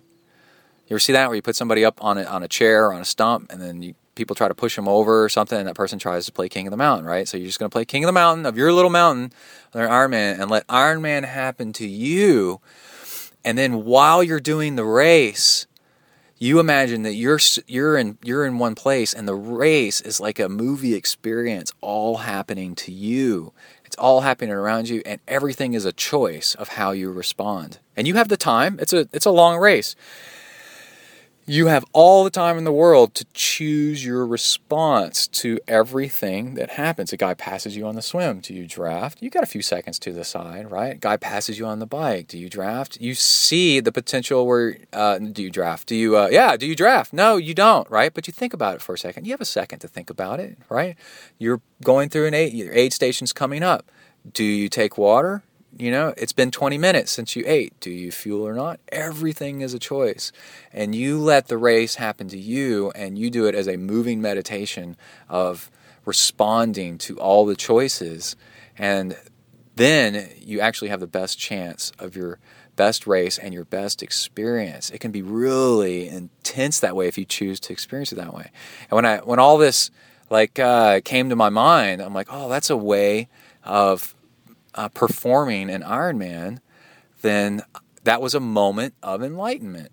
And if what I'm saying to you right now is a brand new way of approaching a race, and it's new to you and you really like it, and it's really clear and something that's like, wow, I could do that, then that's a moment of enlightenment for you, and you are at least temporarily enlightened. Isn't that cool? It's really, really cool. All right. That's enough of that. We'll do some more Zen stuff on the next episode. Okay, I got to bail for a moment, and I'll be right back. Hold on. All right, am I back? Yeah, I'm back. Sorry, I'm in a parking lot, and somebody about backed into my car. That black car. Okay. Oh, man, this is hard to explain. It's so simple once you get it, but it's hard to explain for a second. The how you feel and what you want and your goals and everything else is a construct from what you're seeing from your ego. Okay, so that's step 2, which is just realizing you haven't even done anything that yet. These are just realizations. And then step 3 is realizing that how you react to things is a choice, right? And you can see this every day. If I walk up to a person that is, I can walk up to 2 different people and say the exact same thing, and I will get 2 different reactions out of them. And whether they know it or not, that's a choice, right? If somebody calls me on the phone and says, hey, you're really ugly, I want to punch you in the face, I have a choice of how I respond, right? So that's the next step, is realizing it's a choice. And then the third step is being able to choose your choice. And that's a big thing in Zen Buddhism, is to pause and choose an appropriate response. They say that in itself is enlightenment. And it's actually really possible. I would say that it goes one more step further. Because, if you make the right choices, life all of a sudden becomes a whole lot easier. Imagine if you made the right choice all the time, right? You invested when you were supposed to. You didn't get into that fight with somebody. You didn't send that email, but you did take this one class, and you didn't let your handlebars get too slick and then wreck on your bike, for example, right? Most things are choices, and then your life can be a whole lot easier. Okay, so then there's another step that I would propose, because this isn't all that clear, is making the last stage of enlightenment would be making the right choice most of the time. Let's say 90% of the time, right? Then you've got things pretty much rounded out, and it's nice. A lot of us have moments of enlightenment where you see how things work, and you see the result of a good choice, and everything becomes clear briefly, right? There's two different paths in Zen Buddhism, or I don't know if it's in Zen Buddhism, but in Buddhism, and it's like permanent enlightenment versus kind of temporary enlightenment. And I like the temporary one because that's the one I experience a lot. And that's where you're like, oh, I get it. Ah, cool. And all enlightenment means awake, right? That's Bud is Pali or Hindu. I don't know what language it is, but Buddha means the awakened one. All it just means is that you woke up and you're like, oh, and it's just like being in a dark room and turning on the light, right? And you go, oh, that's where everything is in the room. Okay, I get how this life is laid out. I get what I have to do, and I get how that was dumb, and this is smart, right? That's all it is. And you see a better way of doing things, right? And when you turn on a light in a room, is it on forever? It could be, right? But that's a lot of faith right there. Usually your kid comes in a few minutes behind you and turns that light off, in my experience. So you can, I ascribe to the belief that that they're temporary flashes, but with practice and a little bit of pausing and then making the right choice and looking to make sure that you're clear on things and how things work, that you can get it more and more frequently. And then and what happens in the end is your life just gets more orderly and things make more sense, and that's it. And that's enlightenment. That's all. But the first step is you have to realize that the you that you think is you is not you. That it's the difference of watching television and somehow thinking that you're inside the TV participating with what's going on, right? And that it's real, or stepping outside of the TV and realize that you're watching a play, a TV show, a sitcom or whatever, and that you can turn it off, turn it on, or change the channel, right? That's the big difference right there.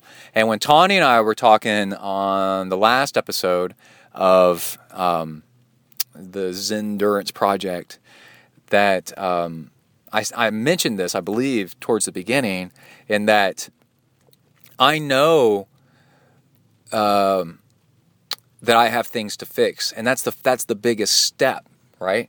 Walking around thinking that you don't have any problems and that you couldn't use help, and that you're doing everything right is egocentric. It's me. I'm doing things the right way, right?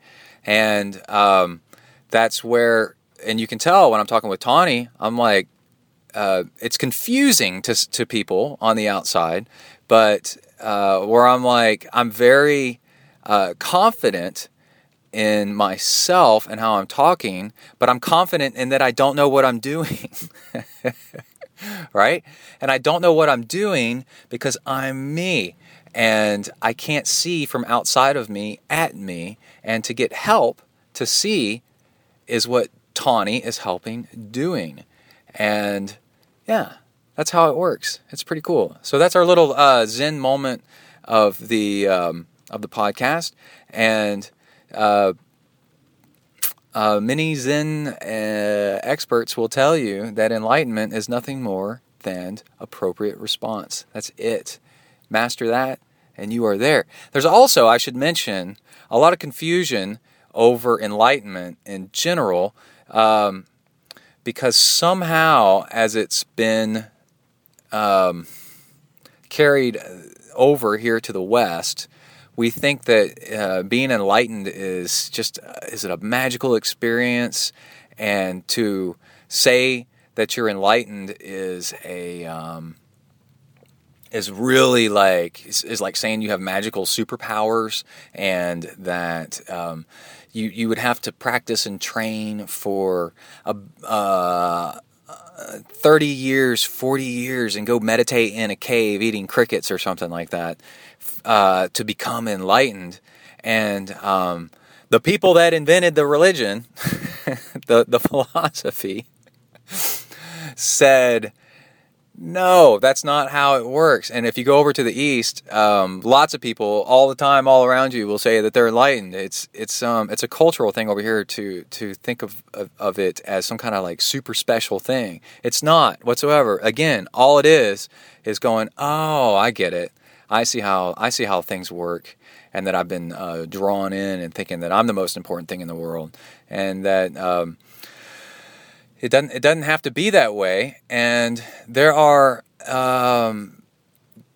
also there's people that are enlightened that don't even know anything about any enlightenment whatsoever. They just understand. They just get it. They talk about dogs being enlightened, dogs, cats, fish, whatever, because they just do what they're supposed to do, and they don't think too much about stuff and think that they're the center of the universe. They just do. A dog does dogging, right? And that's where the saying is, after enlightenment, chop wood. Carry water and chop wood. That means once you get it, go back to living your life again. It's nothing special or magical. So don't think that you can do it, that you can't. Don't think that you can't do it, or that it's something special reserved for people that go off on retreats, half the year, or live in a monastery or something like that. It's easily available to everybody all the time. And like I said, you have flashes of it all the time. And it's just making the flashes stick around a little bit more. And also putting your hand on the switch and your hand on the TV remote so that you can actually control it a little bit more. And that's that. Like I had a moment of enlightenment. And then also remembering them and maybe writing them down. I had a moment of enlightenment I'll share with you guys where I was reading something or watching something about Ironman. Somebody asked me a question about how they said, go out and on Twitter. It was a really nice comment, by the way. On Twitter, they said, go out and destroy Ironman Texas. And I don't think they said destroy, but they, like wreck it out there, like have a great time, like kill it. And I thought about it for a minute, and as I was typing my response, and typing is great, writing things down, because you have to condense your thoughts down into words to communicate them to somebody else. And when you do that, you have to summarize like what you think, and then it makes you rethink what you're thinking, and then go, oh, that's how I think. And I wrote back something like, it's not so much that you do an Ironman, it's more like an Ironman does you. They are... And I think you could get so good, you could be like a top-level pro and go out and an Ironman, like you've really got a grasp on it. So these people that can actually, when you talk to pros and they race the bike and they respond to attacks and things like that, and they know what they're doing with all that, and they've got their nutrition nailed down. Okay, they're doing an Ironman, right? They're racing an Ironman like you and I would race a 5K. Or a 10K, where you're able to handle it in a way where you're in control, okay? But for 99% of us, we don't do Ironmans. Ironmans do us. You go out there, and the whole goal is really to go as slow and easy as you possibly can, so the Ironman doesn't kill you out there. And you just try to maintain and just not slow down. And you just stay the course. And when you realize that when you go out on the Ironman course, you allow the Ironman to happen to you. So you stay solid, right? You become a tree stump and stand on it. You take a tree stump and you stand on it. And it's a low, flat stump that you can't move very much on. And you just kind of spread your legs shoulder width apart and just stand there. And what that represents is zone 2. And not responding to people passing you or charging up hills or whatever, or ignoring your nutrition or your sunscreen or your hydration. You're just gonna park yourself right here with this effort level and this thoughtfulness, And then now you're going to let the Ironman happen all around you and happen to you. And you just try not to get knocked off that stump, right? You ever see that where you put somebody up on a chair or on a stump, and then people try to push them over or something, and that person tries to play King of the Mountain, right? So you're just going to play King of the Mountain of your little mountain, their Ironman, and let Ironman happen to you. And then while you're doing the race, you imagine that you're in one place, and the race is like a movie experience, all happening to you. It's all happening around you, and everything is a choice of how you respond. And you have the time. It's a long race. You have all the time in the world to choose your response to everything that happens. A guy passes you on the swim. Do you draft? You got a few seconds to decide, right? A guy passes you on the bike. Do you draft? You see the potential where, do you draft? Do you draft? No, you don't, right? But you think about it for a second. You have a second to think about it, right? You're going through your aid station's coming up. Do you take water? It's been 20 minutes since you ate. Do you fuel or not? Everything is a choice. And you let the race happen to you, and you do it as a moving meditation of responding to all the choices. And then you actually have the best chance of your best race and your best experience. It can be really intense that way if you choose to experience it that way. And when all this came to my mind, I'm like, oh, that's a way of performing an Ironman, then that was a moment of enlightenment. And if what I'm saying to you right now is a brand new way of approaching a race, and it's new to you and you really like it, and it's really clear and something that's like, wow, I could do that, then that's a moment of enlightenment for you, and you are at least temporarily enlightened. Isn't that cool? It's really, really cool. All right. That's enough of that. We'll do some more Zen stuff on the next episode. Okay, I got to bail for a moment, and I'll be right back. Hold on. All right. I had to do a time jump there. Quantum, was that the TV show? Anyway, I am back at the house and wrapping up packing, getting ready to go to the Woodlands the day before the race. Again, I went yesterday and did my check-in. I live about an hour away, so it's just an hour and 15. Hop over there, hop back. Had a lot of fun last night at Cycles, Texas, which is the bike shop that's right next to a Ferrari dealership in downtown Woodlands. And that was bizarre. And being on the Starkey show, I met Justin Dare. I used to have a friend growing up named Justin Durr, so I think I get him confused. And also Lionel Sanders briefly. And saw a few other people, I'm trying to think, but met a whole bunch of people and had a really, really good time. Met some of the people from the 50 Women Nakona group, which was a lot of fun, and then I had to bail to get out of there. And all in all, I went to the All World Athlete Silver thing and talked to Messick for just a minute or two. Didn't get anywhere one way or the other. Was talking to him nicely, but then he had other things to go talk to other people about. I was telling him that I liked the rolling swim start, was pretty cool. And then I saw Jordan Rapp, but I didn't get a chance to talk to him. I saw Dave Scott. I got Dave Scott a glass of water. And then, but I did talk to Bob Babbitt for, 5 minutes or something like that about the start of triathlon. And he said he'd love to be on Zen and the Art of Triathlon podcast. So I'm super stoked about that. He is my kind of guy. And been there from the beginning and just having a good old time talking to anybody and everybody. Had a crowd of ladies around them, which was pretty fun.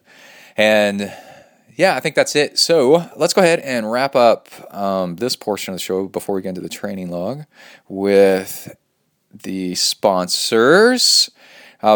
If we have a sponsor on Zen and Yard of Triathlon, it is somebody that I use. And I don't just use them, I use the heck out of them. And I'm super excited to have them on. And I wanted to mention two long time now great sponsors. Let's start with the longest one first. Amrita bars. So good. I'm actually out of Amrita bars right now, and it's killing me. I need to get some more. So let's just imagine a lot of people have had a Lara bar.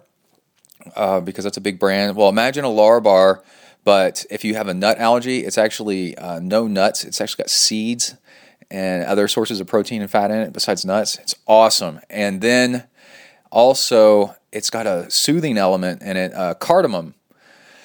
that actually settles your stomach. So if you upset stomach, you can actually taste the cardamom in it. It's so good. They're fantastic, and I've been eating them before my workouts in the morning, and it's spot on. The other day I had a cup of coffee, ate half of an Amrita bar, and then as I was finishing up my cup of coffee and on my way to the pool, I had the other half of the Amrita bar, and it's just have fantastic workouts. They're so good. Slow acting, healthy carbs.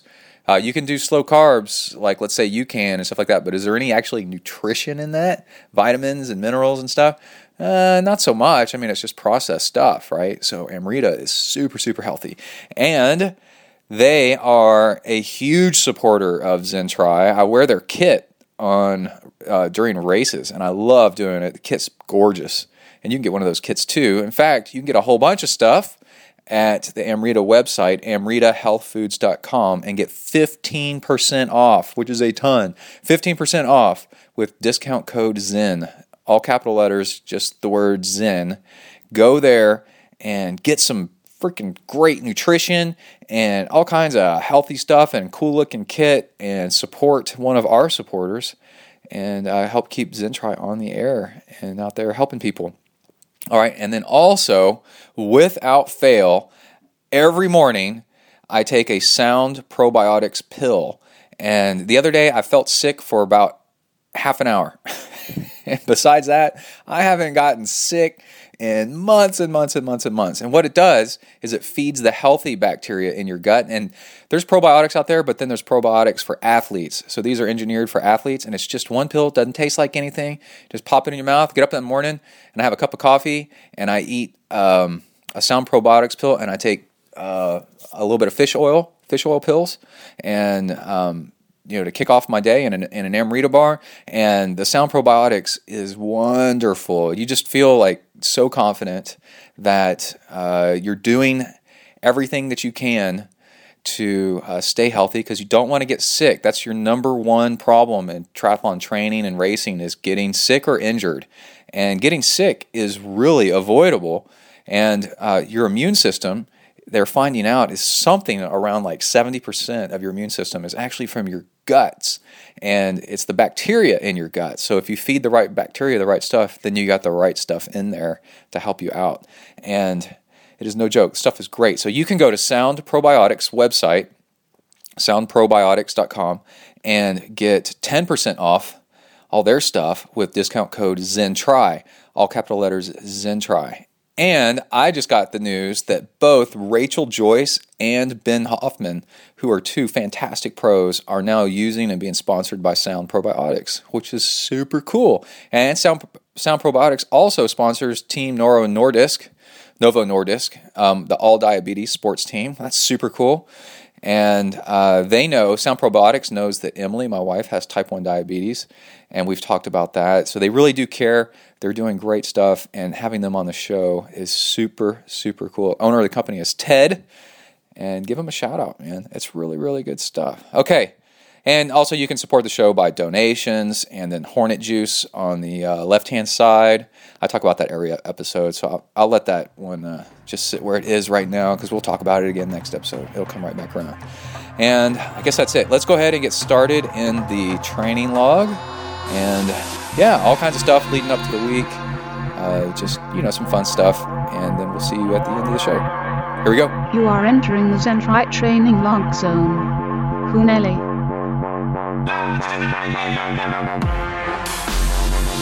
Hi everybody, my name's Brett. I'm a triathlete. Hi Brett. I decided it's time I got some friends more suited to my status. But Joe, we've been friends for years. Hey, we all make mistakes. Come on, dudes, let's go exercise! Exercise! Yeah! I'm gonna do sit-ups till I poop myself! Welcome to a new training log. Start date, May 8th, 2015. Leaving the pool, headed out to the ZenTri mobile studios. Let's see how long my phone battery lasts here. And got some cool stuff going on. This will probably be a short training log, because we've got Ironman Texas coming up, and I want to do get a show out before then. We got Luke Tyburski. Hopefully he's leading off this episode. And man, I got some cool stuff to tell you guys. If you ever hear anything on Zen and the Art of Triathlon that helps you with your training and whatever, racing, don't forget this is a listener-supported show, and I bring you content, and you can help keep the show on the air and pay it back by supporting the show. So you can go to ZenTriathlon.com, and I'm telling you all this because I'm about to tell you something pretty cool. You can go to the PayPal link on the top left and bottom left. Let's open up the tray here on top of the Xterra. And I keep my swimsuit in it and my goggles and my towel. And when I swim 2 days later, it's all dry. It's a little cargo box that's ventilated. It's the key thing of the Xterra. So I figured out, so I was talking with somebody on Twitter the other day about expected time. The Garmin watch will tell you how fast you'll go. The Garmin 920 will tell you expected race results. And for long distance stuff, mine's really impressive for running, but it hardly ever comes, it never comes to reality because I always end up having fueling problems. And the guy said, hey, I know the short distance stuff's right on, but the long distance stuff seems to not come true. And I replied back, yeah, I think mine would come true if it, but fueling, which is the thing that makes your long distance stuff come undone, always, fueling always does me in. But I've come across something that is really interesting. I've noticed that simple sugars like fructose and sucrose, so like the stuff that's in regular Gatorade, hurts my stomach. And what happened was I was running just for an hour and I was drinking some Gatorade, and then when I was done running I had gas and my stomach hurt a little bit, and I was like, this is stupid. This makes my stomach hurt. You know, how are you supposed to go for like 10 hours when your stomach starts hurting after 1 hour of this crap, right? And so I don't remember what phrase I was Googling or how I came across it, but I started digging around a little bit, and Hammer does a really good, Hammer Nutrition. Well, I think it's still a sponsor, John Hirsch, give them a shout out. Does really good nutrition research and stuff like that, and publishes no nonsense stuff about fueling and how much it takes and all that. And they said simple sugars, there's this page that they have that says simple sugars will make your stomach hurt because this is the coolest thing. It was cool to actually see this written out. You have, for your body to digest simple sugars, it takes just a ton of water for them to pass through your gut. Because the osmolality, I'm trying to say that right. So with a reasonable amount of water, let's say you're drinking a liter an hour or something like that, you can only get in 100 calories in that amount of water before your stomach starts to hurt. But complex carbohydrates can actually be absorbed, a lot more of them. I think they have a lower osmolality. I think the lower is better. You can absorb or whatever 3 times as much complex carbohydrates as you can simple sugars. And I was like, oh, that's pretty cool, but what are you going to do? You're going to sit there and eat complex carbohydrates the whole time? And then, and this is true, like, go eat just candy and watch how fast your stomach starts to hurt, right? Those are simple sugars. But then eat bread or something like that, and you can pack down bread, and it doesn't hurt your stomach, you know? So, it said two examples of complex carbohydrates are glucose polymers is one. There's a cop over here looking at things in the grass or something. I don't know what's going on. Glucose polymers, which I happen to know what that is. That's Vitargo, Vitargo. That is a glucose polymer. That's some pretty cool stuff if you want to check that out. I've tried it, talked about it on the show recently, actually. And there's also, it says maltodextrin. And I was like, you gotta be kidding me, really? And, yeah, maltodextrin. And you can buy maltodextrin in bulk at like beer stores and stuff like that. It's basically, Carbo Pro is a brand that's maltodextrin. You can just buy, just scoops. But it's kind of expensive for what it is, because maltodextrin is actually pretty cheap. And it's like, no way, you got to be kidding me. Maltodextrin. And because everybody talks about, and they're right, it's a very fast-acting starch. So it could spike your blood sugar. But I think if you dose it out very, very evenly, a lot of these tests, they give people like 300 calories at once and watch what happens. Well, if you spread that 300 calories out to once every 5 minutes, over an hour, your blood sugar would not really notice it at all. Anyway, so let's say you're doing like a 22 ounce bottle, like a bike bottle, and theoretically you could put 300 calories in this one bottle, and it wouldn't bother you at all. Your stomach, and with some salt or something like that. So I've been doing that recently. Let's see, my long bike ride last episode where I had a flat tire and it was just miserable out there. One thing that wasn't miserable was my fueling. I never had an upset stomach. I had plenty of fuel the whole time. That felt fine. My stomach never hurt. I didn't have sloshing stomach and all that. And that was just maltodextrin powder in water with some sea salt. That was it. And, I had hornet juice in there. Yeah. And then I've done some running, and I've done some swimming. Yeah, and biking. I've done it all with 200 to 300 calories per hour of maltodextrin powder. And it's amazing. Like, it actually doesn't hurt your stomach at all. So I'm not saying, you've already got your own personal fuel that you've got all figured out and stuff. But for those of you out there that have stomach pain from fructose and sucrose, and you have stomach pain from whatever fuel you're using, look at the ingredients and see if it's mostly fructose and sucrose and dextrose, and then start checking out, try maltodextrin instead. You can go buy Carbo Pro if you want to test it, and do Carbo Pro, same amount of calories, and see if your stomach feels fine, because it's a complex carbohydrate. It's pretty weird. Let's talk about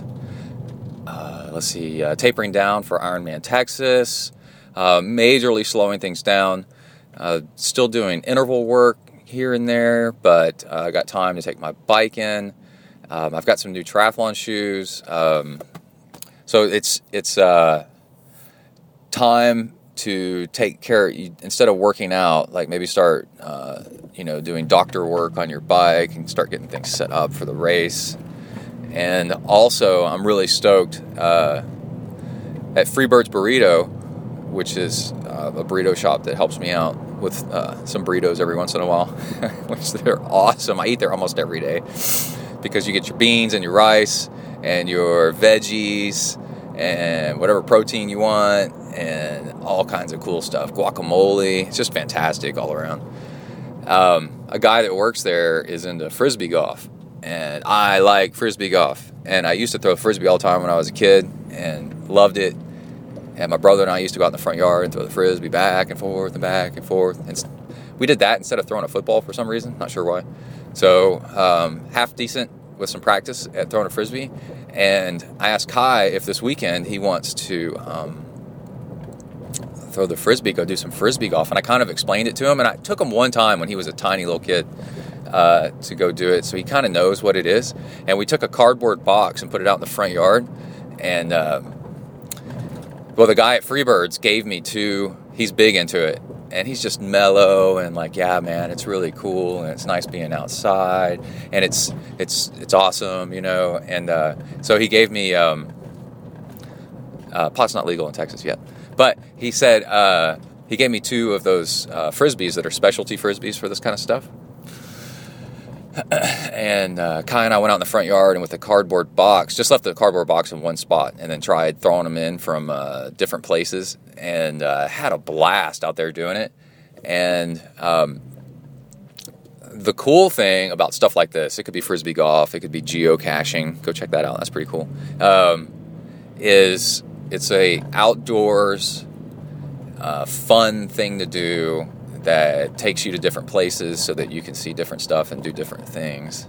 And it's both active and relaxing and therapeutic. And I've been thinking a lot about this stuff, trying to tone down the training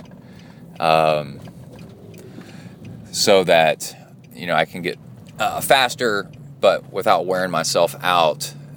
I've pretty much hit the wall as far as how much I can do without exhausting myself. And I saw this morning Magnus Backstead, who's epic, posted on Twitter.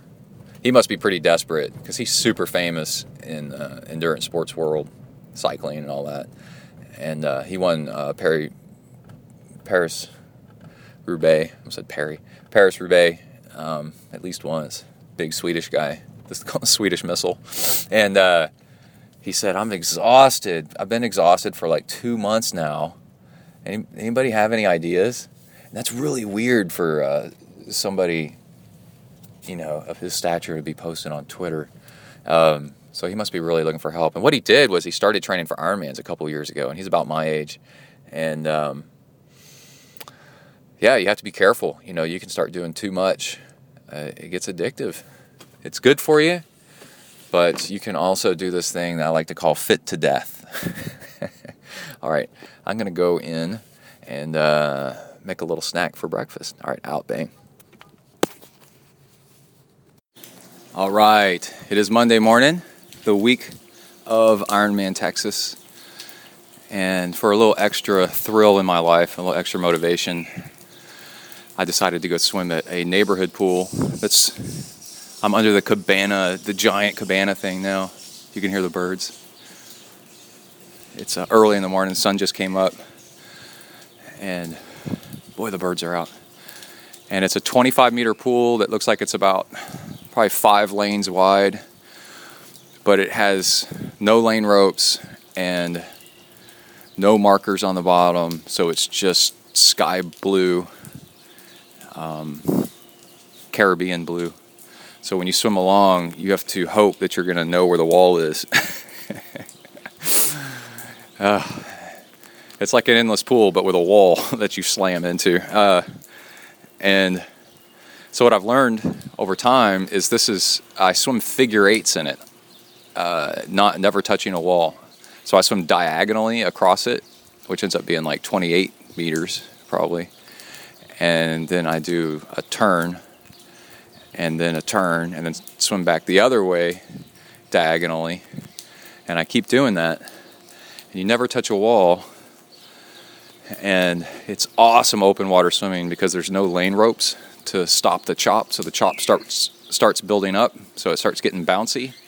And you never touch a wall. So I just swam for 37 minutes without ever touching anything. And you can feel within just a minute or two of the burn that you start getting in your shoulders that you don't get when you swim laps. Because if you swim laps where you push off a wall every time, your shoulders get a little bit of a rest. And I actually cut it short because for 2 reasons. It's different than what I'm used to doing right now, even though I've done it lots before. But that was like half a year ago. And so it's different. So it'll make me too sore, too soon, and I won't know it until it's too late. And then also it's thundering and lightning all around me. And that's the other reason that I came to this pool, this neighborhood pool. There's no lifeguards. It's just swim at your own risk. And if there's thunder and lightning, that's your problem. You're the idiot. But if I drove all the way across town, the city pool would be shut down. It's an outdoor pool. And there's no swimming. I can guarantee it because of thunder and lightning. So I upped my risk. Normally I wouldn't probably swim in this. Yeah, there's flashing lightning kind of going on around me. Except that got a race coming up. And as a race comes up, you've got scheduled items that you need to work with. And you got to push your limits a little bit, your comfort level, to get things done. And swimming along in a pool and seeing lightning flashes light up the pool every once in a while is definitely past your comfort level. But in all my years of swimming, and I've surfed in lightning storms, heavy-duty lightning storms and stuff, the risk of actually getting hit is actually really, really, really, really small. So you have to make a judgment call and decide if it's worth it or not. So this morning I decided it was worth it because the storms are off on the horizon and moving this way. I looked at the radar before I got here, but decided it was okay, and I ended up being okay so far.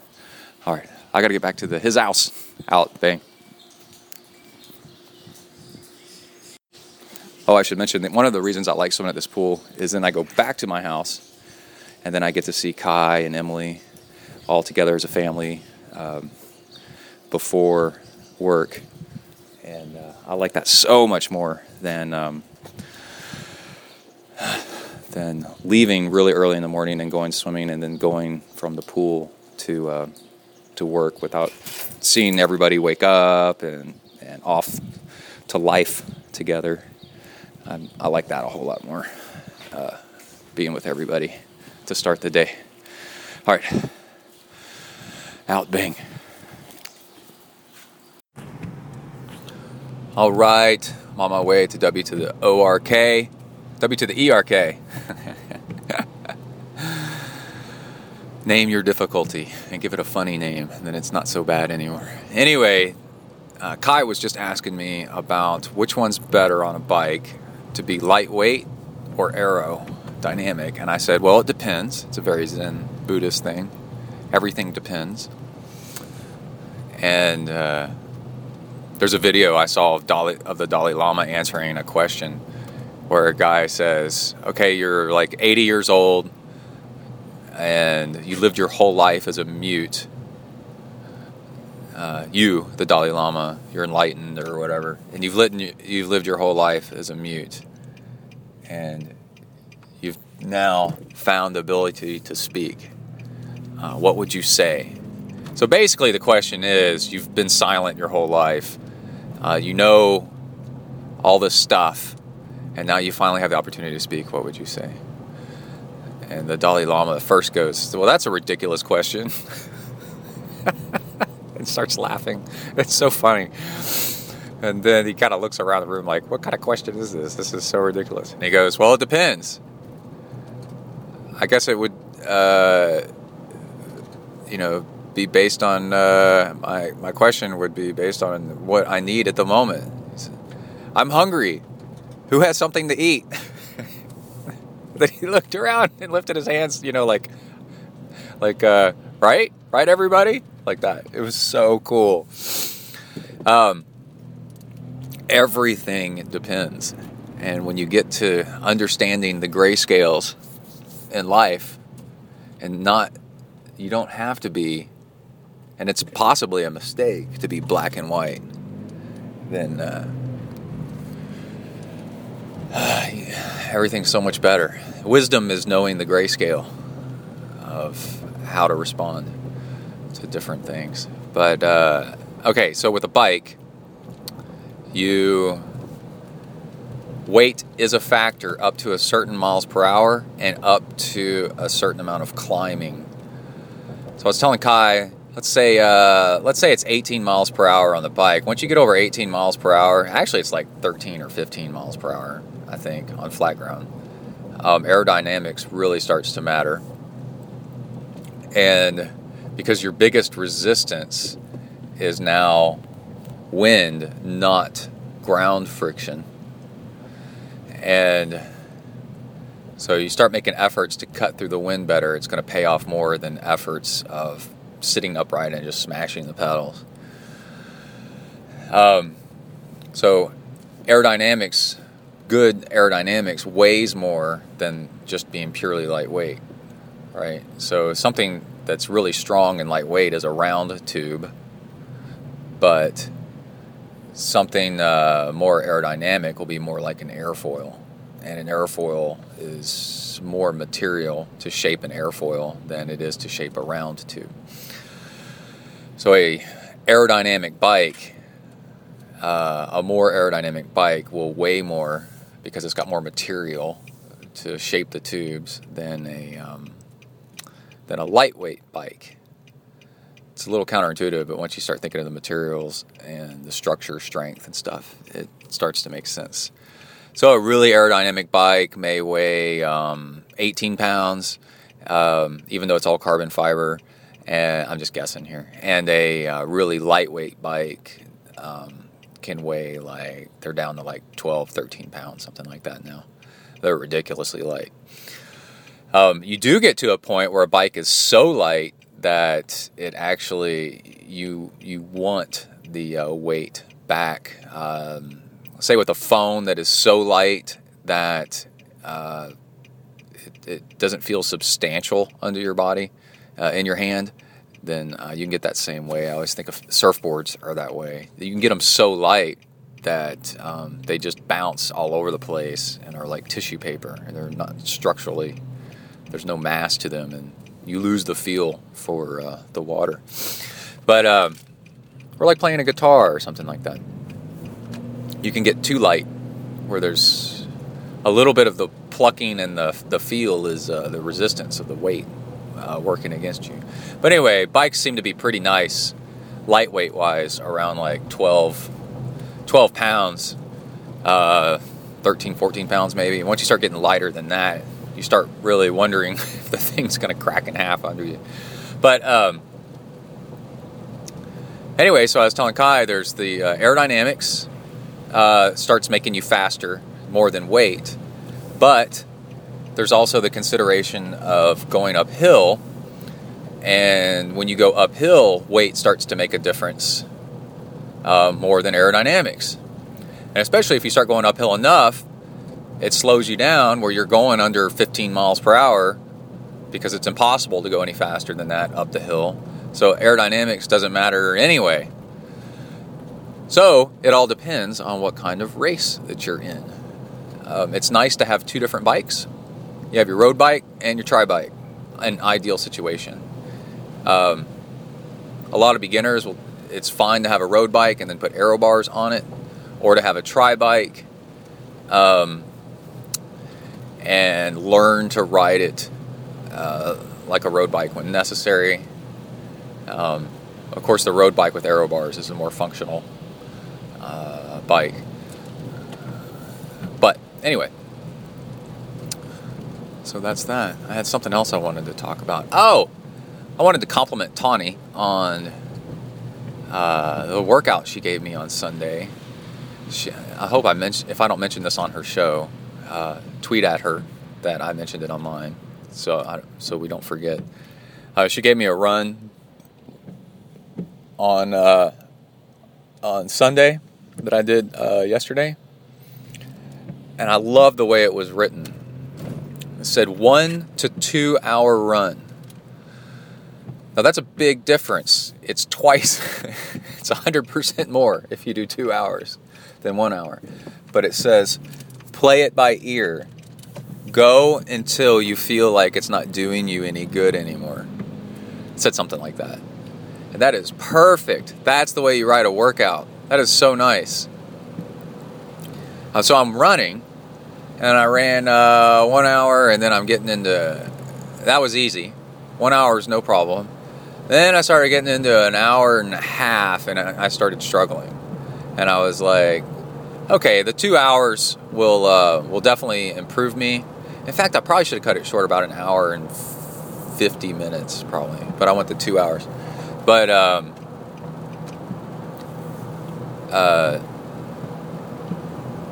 I went. That was a really interesting run too, by the way.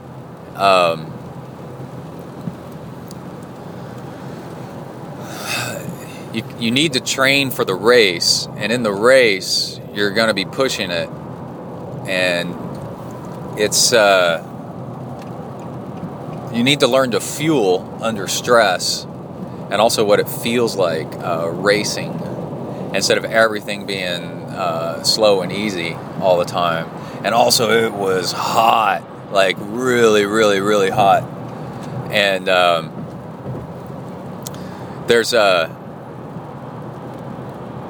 there's heat training that needs to happen for this Texas race. There's already a fear-mongering thread going on Slow Twitch, which is the most destructive type of thing that can happen. Don't go read that thing.